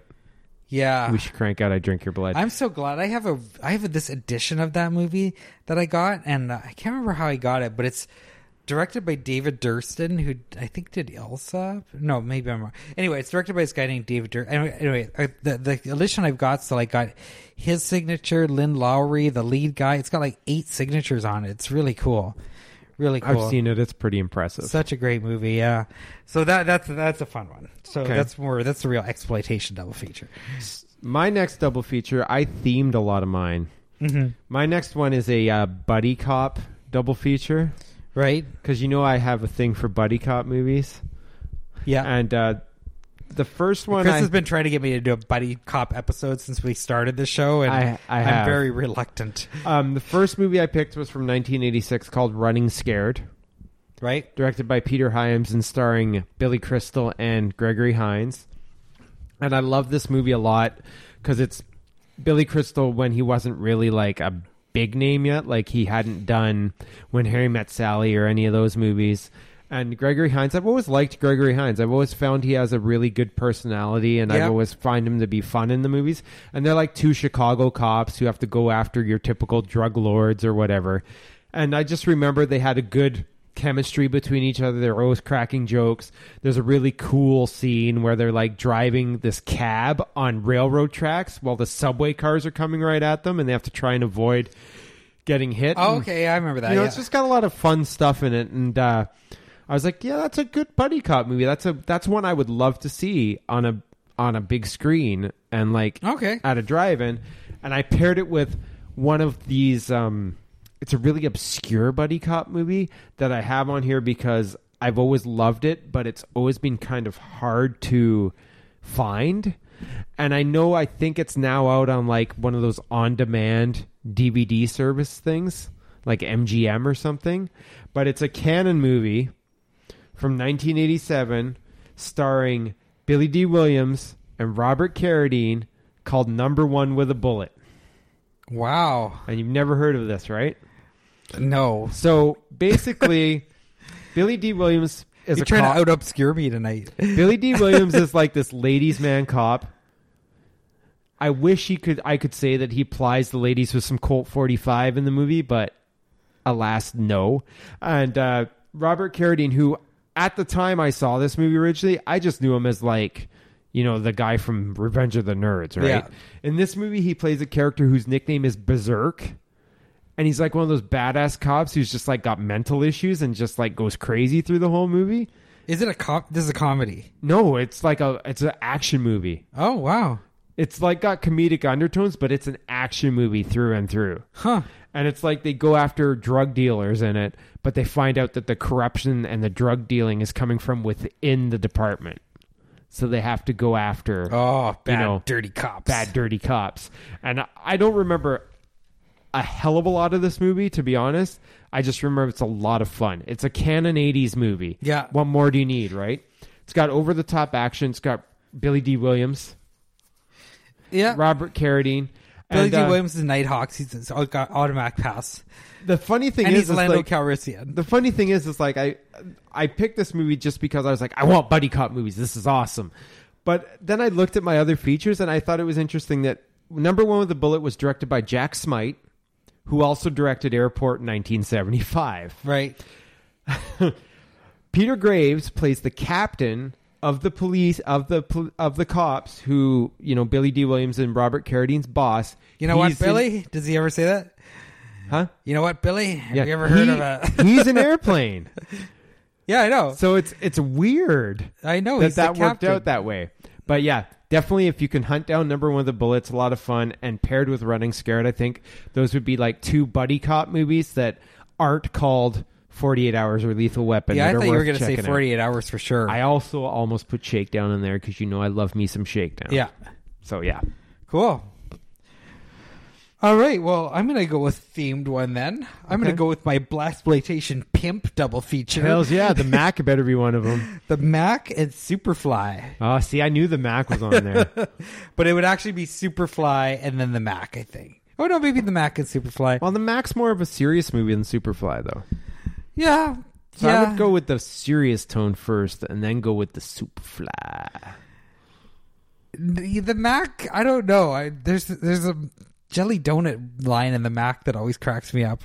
Okay. Calls a cop a jelly donut, I think. But anyway, either way, yeah. So Superfly starring Ron, what's his name? Oh, crap. I don't remember. Oh, my God. It's been a while. I'll look it up. You keep talking. Okay, so yeah, so Superfly, and then which is it's a great movie about a pimp's rise and fall, and actually so is the Mac. So they're both movies about pimps, and the Mac has Richard Pryor in it, and Superfly has Ron in it. Ron? Yeah, Ron O'Neill. Ron O'Neill. Oh my God, how embarrassing.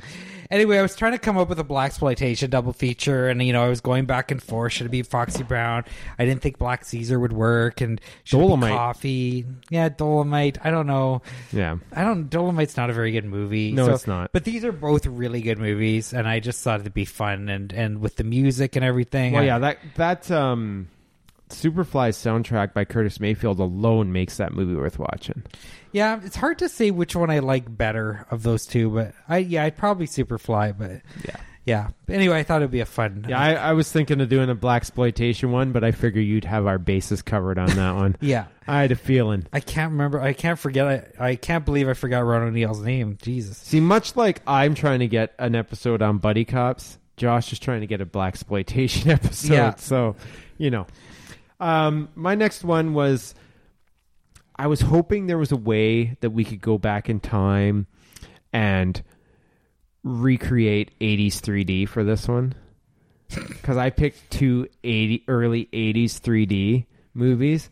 So this is when 3D was making a resurgence in the early 80s, and it was making a resurgence with like horror and sci-fi movies mostly. So, there was like Amityville 3D and Friday the 13th Part 3 and stuff. Metal Storm, the destruction of Jared Sin. Metal Storm, yeah.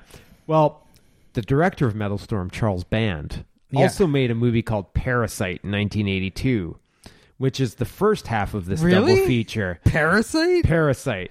This is a post-apocalyptic movie starring Demi Moore and a big-ass parasite who likes to jump from body to body through people's faces. And the parasite was created by Stan Winston. Really early work for him. It's not the greatest movie, but I feel like it would play good on a screen with people who were into it. Right.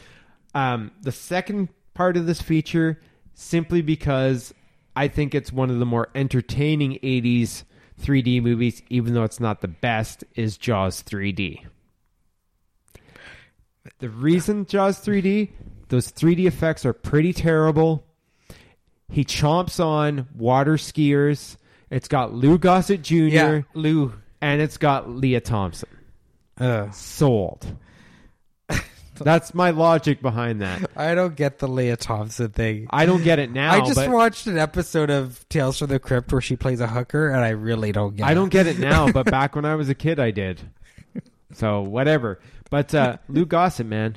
Yeah. Lou Gossett. Yeah. But I just thought it'd be cool to have, like, see if we could pull off a 3D double feature in a drive-in. And, you know, I thought Friday the 13th Part 3 for a while there, but I was like, you know what? I think it'd be more fun to watch Jaws. Just because I remember the 3D effects in Jaws 3D just being so obvious and so bad. I've got a copy of that in 3D? With that 3D machine. Oh, really? And it looks pretty good. Yeah, so that's my 3D double feature. I would have gone with Friday over Parasite, personally. I wanted Parasite just because I know it's not a good movie, but there's some pretty cool 3D stuff in it. Like, there's a parasite bursting out of someone's face right towards the camera that was pretty damn sweet. Plus, it's got the added bonus of being early Stan Winston. Right. So, that's why it was picked. All right. I actually realized I have 11. Sorry. But oh, Jesus. Way to go. This isn't the music episode. Okay, so my next one, I had to do some kung fu, because I've kind of always fantasized about watching kung fu on a drive-in. So, my next one would be Enter the Dragon. Yep, with the Street Fighter. Makes sense. So, in that order again, I'm trying to say mine in the order I would. Well, choose. so am I. Yeah, yeah, and Enter the Dragon. I mean, it's such a classic, and I think it would really get the crowd into it. Bruce Lee. Black Belt Jones, Jim Kelly, John Saxon. Yep. Yeah, I mean, you can't really go wrong. Bullshit, Mr. Handman. And it just moves along. It's such a good clip. I think people would be really into it. I thought about doing 2 Bruce Lee movies. Well, Enter the Dragon's definitely the Bruce Lee movie you would be able to get people who aren't really into Bruce Lee to watch the most. It's just so good. It's his most accessible mainstream movie. Like, I love Enter the Dragon, but I actually think I like Return more. Really? Like, really? I like the end fight in Return more. Huh. Yeah. Wow. I love Enter the Dragon, don't get me wrong. Yeah, like for me there's nothing that tops that as far as Bruce Lee goes. I just like the Norris factor in Return. Yeah. So yeah. And then Street Fighter. Have you seen the Street Fighter movies? Sonny Chiba, man. Yeah, the first one's amazing. First one, Sister Street Fighter is pretty good as well, but I think the first one. I like Street Fighter; it's a lot of fun, and I've seen it so many times. Like I just thought, yeah, this sort of it would show Bruce Lee and kind of this almost fantasy movie, and then because Enter the Dragons gets a little pretty over the top. Yeah, it's pretty silly. And then Street Fighter, yeah, it's just a little more straightforward, but Sonny Chiba is pretty badass. So. Well, if it wasn't for a movie like Enter the Dragon, we would never have movies like Bloodsport or any of those other movies where people go to be in a top secret tournament. Yeah. You know, we wouldn't have any of that if we it would wasn't have for no Enter the Lost Dragon. Empire either. Yeah, so, you know, can't discount some Enter the Dragon, but that's a good pairing. I would love to see some Kung Fu on the big screen, and I had considered it too, but I never went there. So. Yeah. My next one is another themed one. I did myself a Walter Hill double feature. Okay. Because, you know, Josh and I love us some Walter Hill. We've not made that a secret in the past. I picked the most obvious Walter Hill movie and the one that I feel like is one of the more underrated Walter Hill movies. So the first movie we'd play would be from 1987, starring Nick Nolte, called Extreme Prejudice. Mm-hmm. And have you seen that one? No. Okay, so he plays a Texas Ranger in this movie, and he has to go after some bad guys in this small town who are dealing drugs. What a surprise. And the reason I like this movie is because I'm not a huge Nick Nolte fan. Right. In general, but in this movie he's just so badass because he's got like the cowboy hat and like the really tightly trimmed mustache, and he just goes through the town like it's with his this look that just turned me off this movie. He just got this cool demeanor through the whole movie, and he just goes around like just shooting the bad guys and everything. And it co-stars Powers Booth, okay, Michael Ironside, oh okay, and Maria Conchita Alonso, who I loved in Running Man. So this is a real like man movie. Well, all Walter Hill movies Yeah, are kind of that's man movies, but it's one that I feel like it's never been given a proper release on like DVD. It was out in full frame DVD back in the early days of DVD. It's never come out on anything else but. And I just think it's a cool movie. I remember when I saw it when I was like 12, I thought it was so badass. It's the only movie that I can think of that with Nick Nolte that I'd like to revisit more than once because I'm not a huge fan of his. So that's my first pick. Right. So it's also more of a solid, like, realistic kind of action movie. The next movie, Josh knows exactly what this is. Yeah. I'm pretty sure he's paired it with something on his. I have. It's called The Warriors. Yeah. From 1979. Love it. Yeah. This is like probably my top action movie of all time. Pretty damn close. Like, I love The Warriors. I have fond memories of seeing The Warriors with you on the screen that I've talked about in the past. And it's the coolest movie. Because it's like... Well, this might be my favorite. It's up there in my favorite movie of all time. Like, it's the coolest movie because it's basically a New York gang trying to get home to Coney Island while being chased by other gangs because they've been framed for murder. Yeah. Most basic of plot, but badass. Yeah. Like, very fast-paced, very, like, you know, good character actors, you know. What's his name? Patrick David Kelly? Is that his name? David Patrick Kelly. David Patrick Kelly with the Warriors come out to play. Just great. Yeah. Great movie start to finish, and I think it would play really good in that environment for sure. Yeah. No, I agree. Actually, I just read, I don't know, on some message board or something that someone said that if they were to remake The Warriors, that Kristen Ritter from the Jessica Jones TV series would be a good Mercy. And I thought it's actually the first actual hope I ever had for a Warriors remake because they've been threatening it for years. We don't need it. But I could see her. I could see her in that role. So it's like, okay, well, maybe there's... I just can't see anyone playing Swan, but... Yeah. Or can you dig it? Okay, so I also picked The Warriors. So we can get rid of my number 11 really quick. You know what? What? Keith David, baby. Could play who? Swan. No, Swan's a black guy. Or Swan's Michael Beck. Swan, sorry, the other guy. Yeah. Yeah. Keith David. No. Too old. Suckers. He's too old. Okay, well, anyway. What did you pair Warriors with? Cyrus, you mean? Cyrus, yeah. Sorry. I paired the Warriors with Billy Jack. Nice. Because, again, I was kind of going... It is kind of more of the, like, macho-y... Yeah. But I was also kind of going for the anti-heroes. And so it was like my anti-hero double feature. And I was, again, like really trying hard to figure out what to pair Billy Jack with. Because that was another one that I thought would be great. And my first thought was Django. Yeah. But then the 66 original, not the but then I was like, you know what? I just don't think that would work very well. And then I thought, you know what? The Warriors would probably go really well with Billy Jack. Just because they're both about anti-heroes and they both are about like kind of a ass-kicking cool dudes. Tom Laughlin's pretty damn cool in Billy Jack. Yeah. Man. Like, the funny thing is, I know Josh is like, he loves Billy Jack. Like, I do. Loves Billy Jack. And I thought it was funny that, like, I remember I was, when I first started going out with my girlfriend, I was telling her, like, oh, I've got this friend, and he's like, he's really into this movie called Billy Jack. I'm like, he's just really thinks it's like the coolest. And she's like, my dad loves Billy Jack. He thinks it's like the greatest. I'm like, awesome. Yeah. I'm like, what man doesn't like Billy Jack? Though? Yeah, like, it's true. Come on. Yeah. It's got it's just like, it's so classic now. It is. It really is. And I think I'd probably play Billy Jack first. Yeah, Billy Jack's the longer movie, so yeah. I feel like a lot of these you want to get the longer movie out of the way first. And you want to have the more fast-paced you want to have the more like fun, quirky movie or whatever after so that people can like reinvigorate and be like have a lot of fun at the end of the night. Yeah. Yeah. Cool. Move on. So because I'm kind of out of order, should I just do another one now? Yeah, do it. Okay, so I'm going to do a biker-themed one. Because you have 4 more, right? 3 more? 3 more. Okay, so I got 4 more. Okay, so I'll do a biker themed one. So I thought we'd do Easy Rider paired with Satan Sadist. I've never seen Easy Rider. Really? Yeah.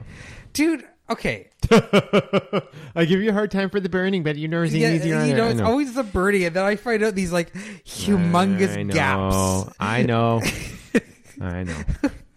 How do you never seen Easy Rider? Hey, if it's any consolation, Born to be wild. But it's like, I haven't seen The Burning. Whoopie shit. You haven't seen fucking Easy Rider. It's like one of the most important movies in American cinema. Maybe The Burning's a very important movie to me. God. Anyhow. Sadist, really? Al Adamson? Yeah. Wow. Well, I was trying to go with, again, Wild Angels and Easy Rider I could see. I thought Wild Angels was a little Pink boring. Angels. No. I know, that's a different Wild Angels I thought was a little boring. Satan Sadist is pretty, Satan Sadist feels like a drive-in movie. Right. You know, it's just, you know, Russ Tamblyn plays the lead bad guy, and I can't remember a lot of biker movies. Yeah, I can't remember his name. And John Bud Cardos, director of Kingdom of the Spiders, plays the like Native American biker, and it's just such a like. That's its total drive-in movie. I gotta say that the Bud is in quotations. It is. Bud. It is. But I thought we'd open with Easy Rider just because it is, you know, it's got great music. And just because I don't really remember drive-ins, I don't know if music really matters. But I guess I'm just kind of picturing like those speakers. So if you can kind of hear, you know, what was going on. Now, Easy Rider does get a little, you know, existential at some points. But it's still a pretty fairly standard plot, you know, and it's a road movie. And I think it would play really well on a really big screen like that. And then follow it up by Satan Sadist, which is a total drive-in movie. And I don't know, just two sides of bikers. But yeah, I think that would be a fun one. Even Easy Rider is a bit of a downer, but still, I thought it would be a good pairing. Are you sure you don't want to pair it with Easy Rider 2? I like pretend that doesn't exist. Yeah, I think almost everybody pretends it doesn't unlike exist. Showgirls 2, which I gave a shot. Easy Rider 2, like I'm just gonna pretend I don't even know. No point.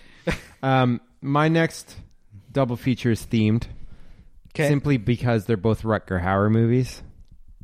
All right. So the first movie is a fairly obscure one. These are both from 1989. The first one is called The Blood of Heroes, which I believe I've talked about on the post-apocalyptic episode briefly. Oh, yeah, I think you did. About this futuristic sport where they try and put a dog skull on a spike. Yeah. While they're kind of like beating on each other. I forgot about that. I got to find that shit. Yeah, it stars Rutger Hauer and Joan Chen. Yeah. It's written and directed by David Peoples, who this is the only movie he's ever directed. It's a very gritty, violent. Is that out on Amazon or anything? It's on DVD. Okay. And it's gritty and violent, but the reason it's interesting is that, you know, Rutger Hauer has like, he's missing one of his eyes, so he's got like this thing over his eye. He's really cool in this. It's a dirty movie. It's post-apocalyptic. David Peoples was the writer of 12 Monkeys. He was Unforgiven with Clint Eastwood, Blade Runner, and Leviathan. Right. And this is the only movie he wrote and directed. So it's an interesting choice, and it's one of the more... I don't know, I feel like I would love this movie now, even more than I liked it when I was younger, because it just has such a cool premise. Right. So there's that one. So it's kind of a downer movie because it's bleak and dark and stuff. Like, it's got a lot of violence and action, so it's, you know, appealing. But we're going to follow this up with Blind Fury, which I've talked about in the past also. Yeah. I fucking love Blind Fury. Right. You know, it's Zatoichi redone, where he's Rutger Hauer plays a blind swordsman. Basically, he's a Vietnam vet who learns to use a sword from some natives, like native Vietnamese people, and he comes back to America and has to take on like a really bad dude. And his henchmen are played by like Randall Tex Cobb, who's like this big dude with a beard who you'll see in a lot of 80s movies. He was like in Ace Ventura and Big Top Pee-wee and all these other movies. And Sho Kazugi's in it. Okay. Any movie with Sho Kazuki instantly gets a pass Is from me. Shokasugi the bad guy? He's the ninja guy the bad guy hires to take out Rutger Hauer, and they have this really fucking sweet sword fight at the near the end involving like a hot tub and shit. It's really good. Sho Kazuki was in what was he in? Revenge of the Ninja and Ninja 3 and all that. Enter in the Ninja, 80s. yeah. And Pray for Death. Yeah. So he was like, he's so cool. Yeah. And paired with Rutger Hauer, that's double cool. And it was directed by Philip Noyce, who actually made this really good movie the year before called Dead Calm, which was like an Australian thriller set on a boat with like Sam Neill and Billy Zane and Nicole Kidman. Then he went on to make like Clear and Present Danger and all those kind of movies. So this was kind of like his first Hollywood movie. Right. I love Blind Fury. Nice. So I wanted to pair it up with another Rutger movie, but I didn't want to do like an obvious one. And I really have a desire to see Blood of Heroes again, so I thought that would be a good one. Wow. Yeah. Okay. Cool. Well, we're getting down to it. Yep, 2 more for me. Okay. Well, my next one is a really kind of fun one. And again, kind of going with the music and fun angle. I thought I'd go with Car Wash. At the car wash. Whoa, whoa. Paired with Roller Boogie. Nice. So, okay. Yeah, and again, just for this is not nearly... Car Wash with Cooley High? Yeah, I didn't want to go black on this one. That's true, okay. I didn't want to go black. So, But once you go black, you never go back, baby. I just wanted to do a couple of fun comedies. Because I don't have a lot of comedy on my list. I only had 2, so... Do I have any? Well, technically 3. Oh, I know. Hollywood Boulevard's sort of a comedy. Yeah. But this is, So I just wanted to have a couple of comedies that were of the era. So again, just more because of the music and the tone here. But that's about it. Car Wash is a fun movie, as is Roller Boogie. So Car Wash is a fun movie, and unfortunately, I think it was Beyonce did a fucking version of that song for that stupid Shark's Tale movie. And I forgot to mention in the covers episode that I hate it. She does this cover of Car Wash? Yeah. No way. Yeah, and that movie, A Shark's Tale, that Will Smith animated movie, because he works at a car wash. He's a shark. Yeah, but he works at an undersea car wash. It's under the fucking sea. What are they washing? I don't know. He works at a Damn, I hate shit like that. They're into the goddamn ocean. You can't fucking wash anything. Everything's already clean, baby. Jesus Christ. At the car wash. I'm pretty sure it was Beyonce or like Christina Aguilera or someone did a remake and it was terrible. Okay. My next... I'm fuming. My next pairing is for the young'uns.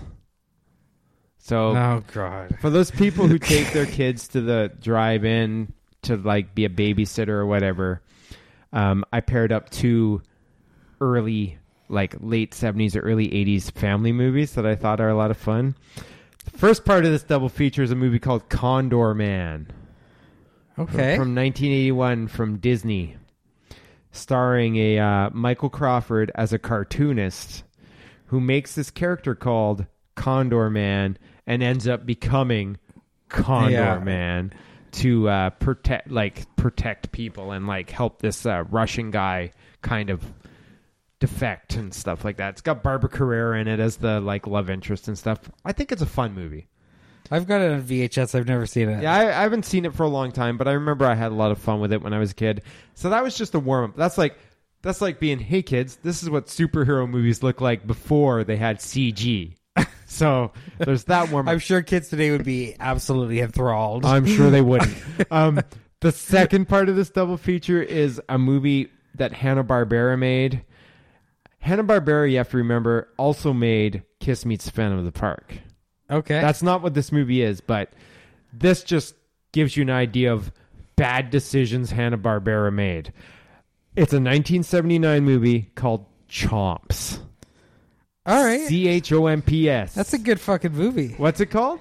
Chomps. Canine Home Protection System or something like that. Yeah, I think that's what it stands for. It's a robot dog. Yeah, it's a robot dog. Wesley Gurr.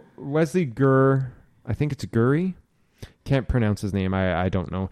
plays the scientist who creates Chomps. Valerie Bertinelli's like his girlfriend. Bad guys show up. Chomps takes them on. I don't remember a ton about this movie. I just recently bought it on DVD, so I'm going to rewatch it. How are you picking these movies? What do you mean? You don't even remember them. I remember enough of it. I remember there's a dog from the neighborhood who's like a black dog, and you hear their inner monologues, and he's got like a friggin' southern black like, man accent. He's like, man, that damn Chomp's coming over here. It's a movie with bad decisions aimed at kids. And, the robot dog was kind of cool because he busts through a brick wall and stuff like that in the movie and everything. So, I love that movie. So, yeah, I just thought it'd be fun to watch. Like, Chops. It would be like one of those early drive-in matinees, like if you did it in the winter when it gets dark at 5 o'clock or 6 o'clock. Yeah. Send the kiddies to bed with some, flying comic book cartoonist and a robot dog. Nice. Why not? Nice. It's a better Hanna-Barbera movie than Kiss Meets Phantom of the Park. Let's put it that way. I like Kiss Meets Phantom Park. No, you don't. I do. I do. Nobody likes it because it's a good movie. Okay, my next choice. Smokey and the Bandit. Yep. With Gone in 60 Seconds. Okay. That order? Yeah. Okay. I probably would have reversed it myself, but okay. Gone in 60 Seconds is way more fast-paced than Smokey and the Bandit. Is it? Yeah, well, I guess because it's like an hour and a half of car crashes. Yeah. Yeah, okay. Yeah. So that would be my choice. I just wanted some cars, and I wanted some Burt. So... Burt and Cars. And I didn't want to do a Burt double feature. You didn't want Smokey and the Bandit and Cannonball Run? No. I thought about it. I did think about Cannonball Run quite hard, but no. Yeah. No, I decided to go with a different car movie, and I thought of a bunch of other car movies. I thought about doing like The Driver or Vanishing Point or something, but I just felt like this would be like a fun tone. I feel like for a lot of people though, when they think of Burt Reynolds in that era, they think of Smokey and the Bandit anyway. So it's good choice. Good choice. Yeah. Smokey and the Bandit, for sure. And they Gone in 60 Seconds. Like I said, I was trying to pair it with another car. Well, movie. let's just make it clear to people, just in case they're unaware. Josh is not talking about the Nicolas Cage Gone in 60 Seconds. No! He's talking about the H.B. Halaki 1970s Gone in 60 Seconds. Yes. Because H.B. Halaki was this car nut. Yeah. Who also was like a stunt. I believe he was a stunt man by trade. And he decided he wanted to make these movies. And his movies were basically just, okay, you've seen Hal Needham movies. You know he likes his car stunts, but he also has a plot and comedy. None of that shit exists in H.B. Halaki movies. Yeah. H.B. Halaki movies are, I'm in a car, I'm being chased, there's crashes, movie over. But no he's plot. in the movies, I believe, and he's pretty likable. Yeah, but there's no plot in his movies. No. Well, it's the like, Junkman had a little more. It's totally just him destroying as many cars as he humanly can. And that's why they're fun. It's a lot of action. That stuff. If you're into car stuff. Yeah, it's yeah, I can see it. It's good. I wanted to see some cars on the big screen. And you just want to see cars blow up. That's what I came up with. Okay. So my final selection of the night is I decided to go for like two movies that I thought were just like totally personified the 80s for me. Okay. The first movie is Runaway from 1984 with Tom Selleck. It feels like a theater movie. I think it would play okay on the big screen, on the drive-in. I've talked about it in the Killer Robots episode a little bit. Runaway, man. Huh? I love Runaway. Yeah, Runaway is a great movie. It's like about like a future where Tom Selleck plays like a robot retrieval police officer, and Gene Simmons from Kiss is like the bad guy, and he has these like robots that are like spiders that inject people and stuff. And I just think it's an interesting look at a future that hasn't quite happened, but I could still possibly see happening. Like Michael Crichton had all these kind of like futuristic like looking movies like Westworld and things like that. Andromeda Strain. Yeah, and Andromeda Strain. He always had these like what if looks at the future, and Runaway's the less successful of these, like the probably on the lower scale of being a known movie. But I really love Runaway. I think it's a fun movie, and I think it's what studio is that? Do you know? Columbia TriStar. So is it right for the Scream Factory pickings? I hope so, because Runaway's a sweet movie. Yeah, I'm surprised that this hasn't been redone. It just seems like one Hey, of if those. Blue Thunder can get out on Blu-ray, Runaway can get out on Blu-ray, okay? And I paired it with another Gene Simmons movie. And this is the most insane movie probably of the night for me that I picked. It's a 1986 movie called Never Too Young to Die. Yeah. Now, over the years, this movie has garnered a cult following. Yeah. When I saw it on VHS in 1987, nobody knew what this movie was. It stars John Stamos, Vanity, Gene Simmons. John Stamos, this is before Full House. He plays a guy called Stargrove.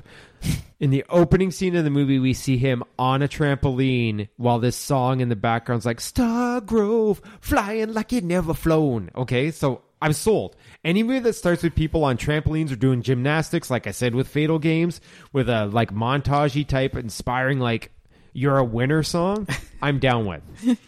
But this is like a James Bond spoof where the villain is Gene Simmons as a hermaphrodite, Yeah. dressed in drag, trying to poison the Los Angeles water supply. Such a weird movie. John man. Stamos teams up with this super hot spy chick played by Vanity. They have scenes where they spin around on this fake walls with machine guns shooting people, and it's just an insane movie. You have to see it to believe it. It's pretty great. It's pretty great. I wish this movie was on something other than VHS. Yeah, I know. I have the VHS. I'd just like to take a minute here, since I'm talking about Vanity, to just acknowledge her passing away. Yeah. 'Cause, Sad story. Sad story. She had a rough go of it at the end of her life there, and hopefully she's in a better place now. Yeah. Where all that will go away. Yeah. So just a quick shout out to that, because I thought it needed to be acknowledged. But yeah, that's my last pairing. All right. Well, my final pairing is some badass chicks. Badass chicks. So I thought we'd start it off with Faster Pussycat Kill Kill. Oh yeah, badass big boob chicks. And wrap it up with Switchblade Sisters. Oh yeah, some Jack Hill goodness. So yeah, and again, just I was Faster Pussycat was kind of a no-brainer for me. Just seems like a movie that should be on a drive-in screen. Yep. And Switchblade Sisters it's one of my favorites. Yeah, we've acknowledged Switchblade Sisters many times in the past. Feels like maybe a little more of a movie theater movie, but at the same time, like I had sort of thought about putting Switchblade Sisters with Satan Sadists, and then I thought about maybe Switchblade Sisters should be with the Warriors. So I knew I had to have Switchblade Sisters somewhere on here, and then I was like, okay, well, it would go well with Faster Pussycat Kill Kill. So, and Faster Pussycat Kill Kill is like a Russ Meyer movie about three basically badass chicks that are driving around in the desert and fucking shit up. So, you know what I think would be an actual pretty good pairing with Faster Pussycat with a Russ Myers movie? An Andy Sedaris movie. Oh, that's a good idea. Like Malibu Express or Hard Ticket to Hawaii. Maybe Hard Ticket to Hawaii, because it's got that crazy scene with like the snake. They just all kind of run together for they kind of do, Sedaris movies. But I feel like I always think of Dallas Connection as probably my favorite. And he didn't even do that. That was his son. Didn't he? His son directed that. Okay, well that's the one I remember with Julie Strain and Julie I just Smith feel like a lot of like the Sedaris movies are like a spiritual successor to the Russ Meyer movies, sort of, because it's like, you know, action. No, I can't agree with that. No, but like, you know what I mean, just in the sense that it's action chicks with like big boobs, kind of, you know, in a way, like very loose spiritual successor, very, very loose. I mean, I thought the women in Russ Meyer movies were always pretty strong, and Sedaris movies, I don't know, hence I said very loose. Yeah, very loose. Okay. But, I mean, I could kind of see that. I just don't know how a Sedaris movie... Yeah, I'm sticking with my guns here. I mean... No, I'm not saying change it. I'm not sure which order these should go in, because Faster Pussycat is a lot more cinematic. That's kind of what I'm struggling with. Yeah. Switchblade Sisters is a little more, like, smaller locations, whereas Faster Pussycat's, like, on the road, in black and white, looking great. So, I don't know what order, but both of them have to be on here somewhere. So. I'd probably go with the Russ Meyer second. Maybe, yeah. Yeah. Okay. So that's our choices for some drive-in double features. And even if they're not at the drive-in, they might be some fun at-home double features. Yeah, so at check home them double out. features. I think with us a good batch of movies that we picked there. I'm surprised we only had one duplicate. That's crazy. Was it only Only Warriors? the Warriors? Yeah, that's pretty crazy. So that just shows you like our mindsets we were similar mindsets, but in a different way. Yeah. Because like I had considered blaxploitation too, but then I was like, oh, Josh will do that for sure. And then I had considered Creature from the Black Lagoon. Yeah. But I was like, because I originally was like, I got to do like a double feature of some 50s monster movies. I'm like, Creature from the Black Lagoon and what? And I just couldn't find the perfect pairing. So that's when I decided to go with Reefer Madness and Plan 9. Right. So, yeah. I think that was fun. I enjoyed picking out mine because it made me think about a little bit more about what would go good together, and like it's like your peanut butter and jelly in your sandwich. I know, it makes me want to open a drive-in and have a complete business failure. Yeah, total business failure. But at least I'd have fun watching cool movies. Yeah, so that's our double features. Hopefully, you guys will check some of those out. And if you do, let us know. And if you have your own double feature suggestions, you can hit us up on the web at www.thevideograveyard.com/GBW podcast. And we haven't said this for a little while, but we'd really love it if you guys let us know what you like, what you don't like. Give us some feedback. Hit up some iTunes. Give us some ratings and reviews. And just let us know what we're doing give us some ratings. It feels better when we get some feedback. Let us know that what we're doing is worthwhile and that you're digging it. Yeah, that'd be great. Okay.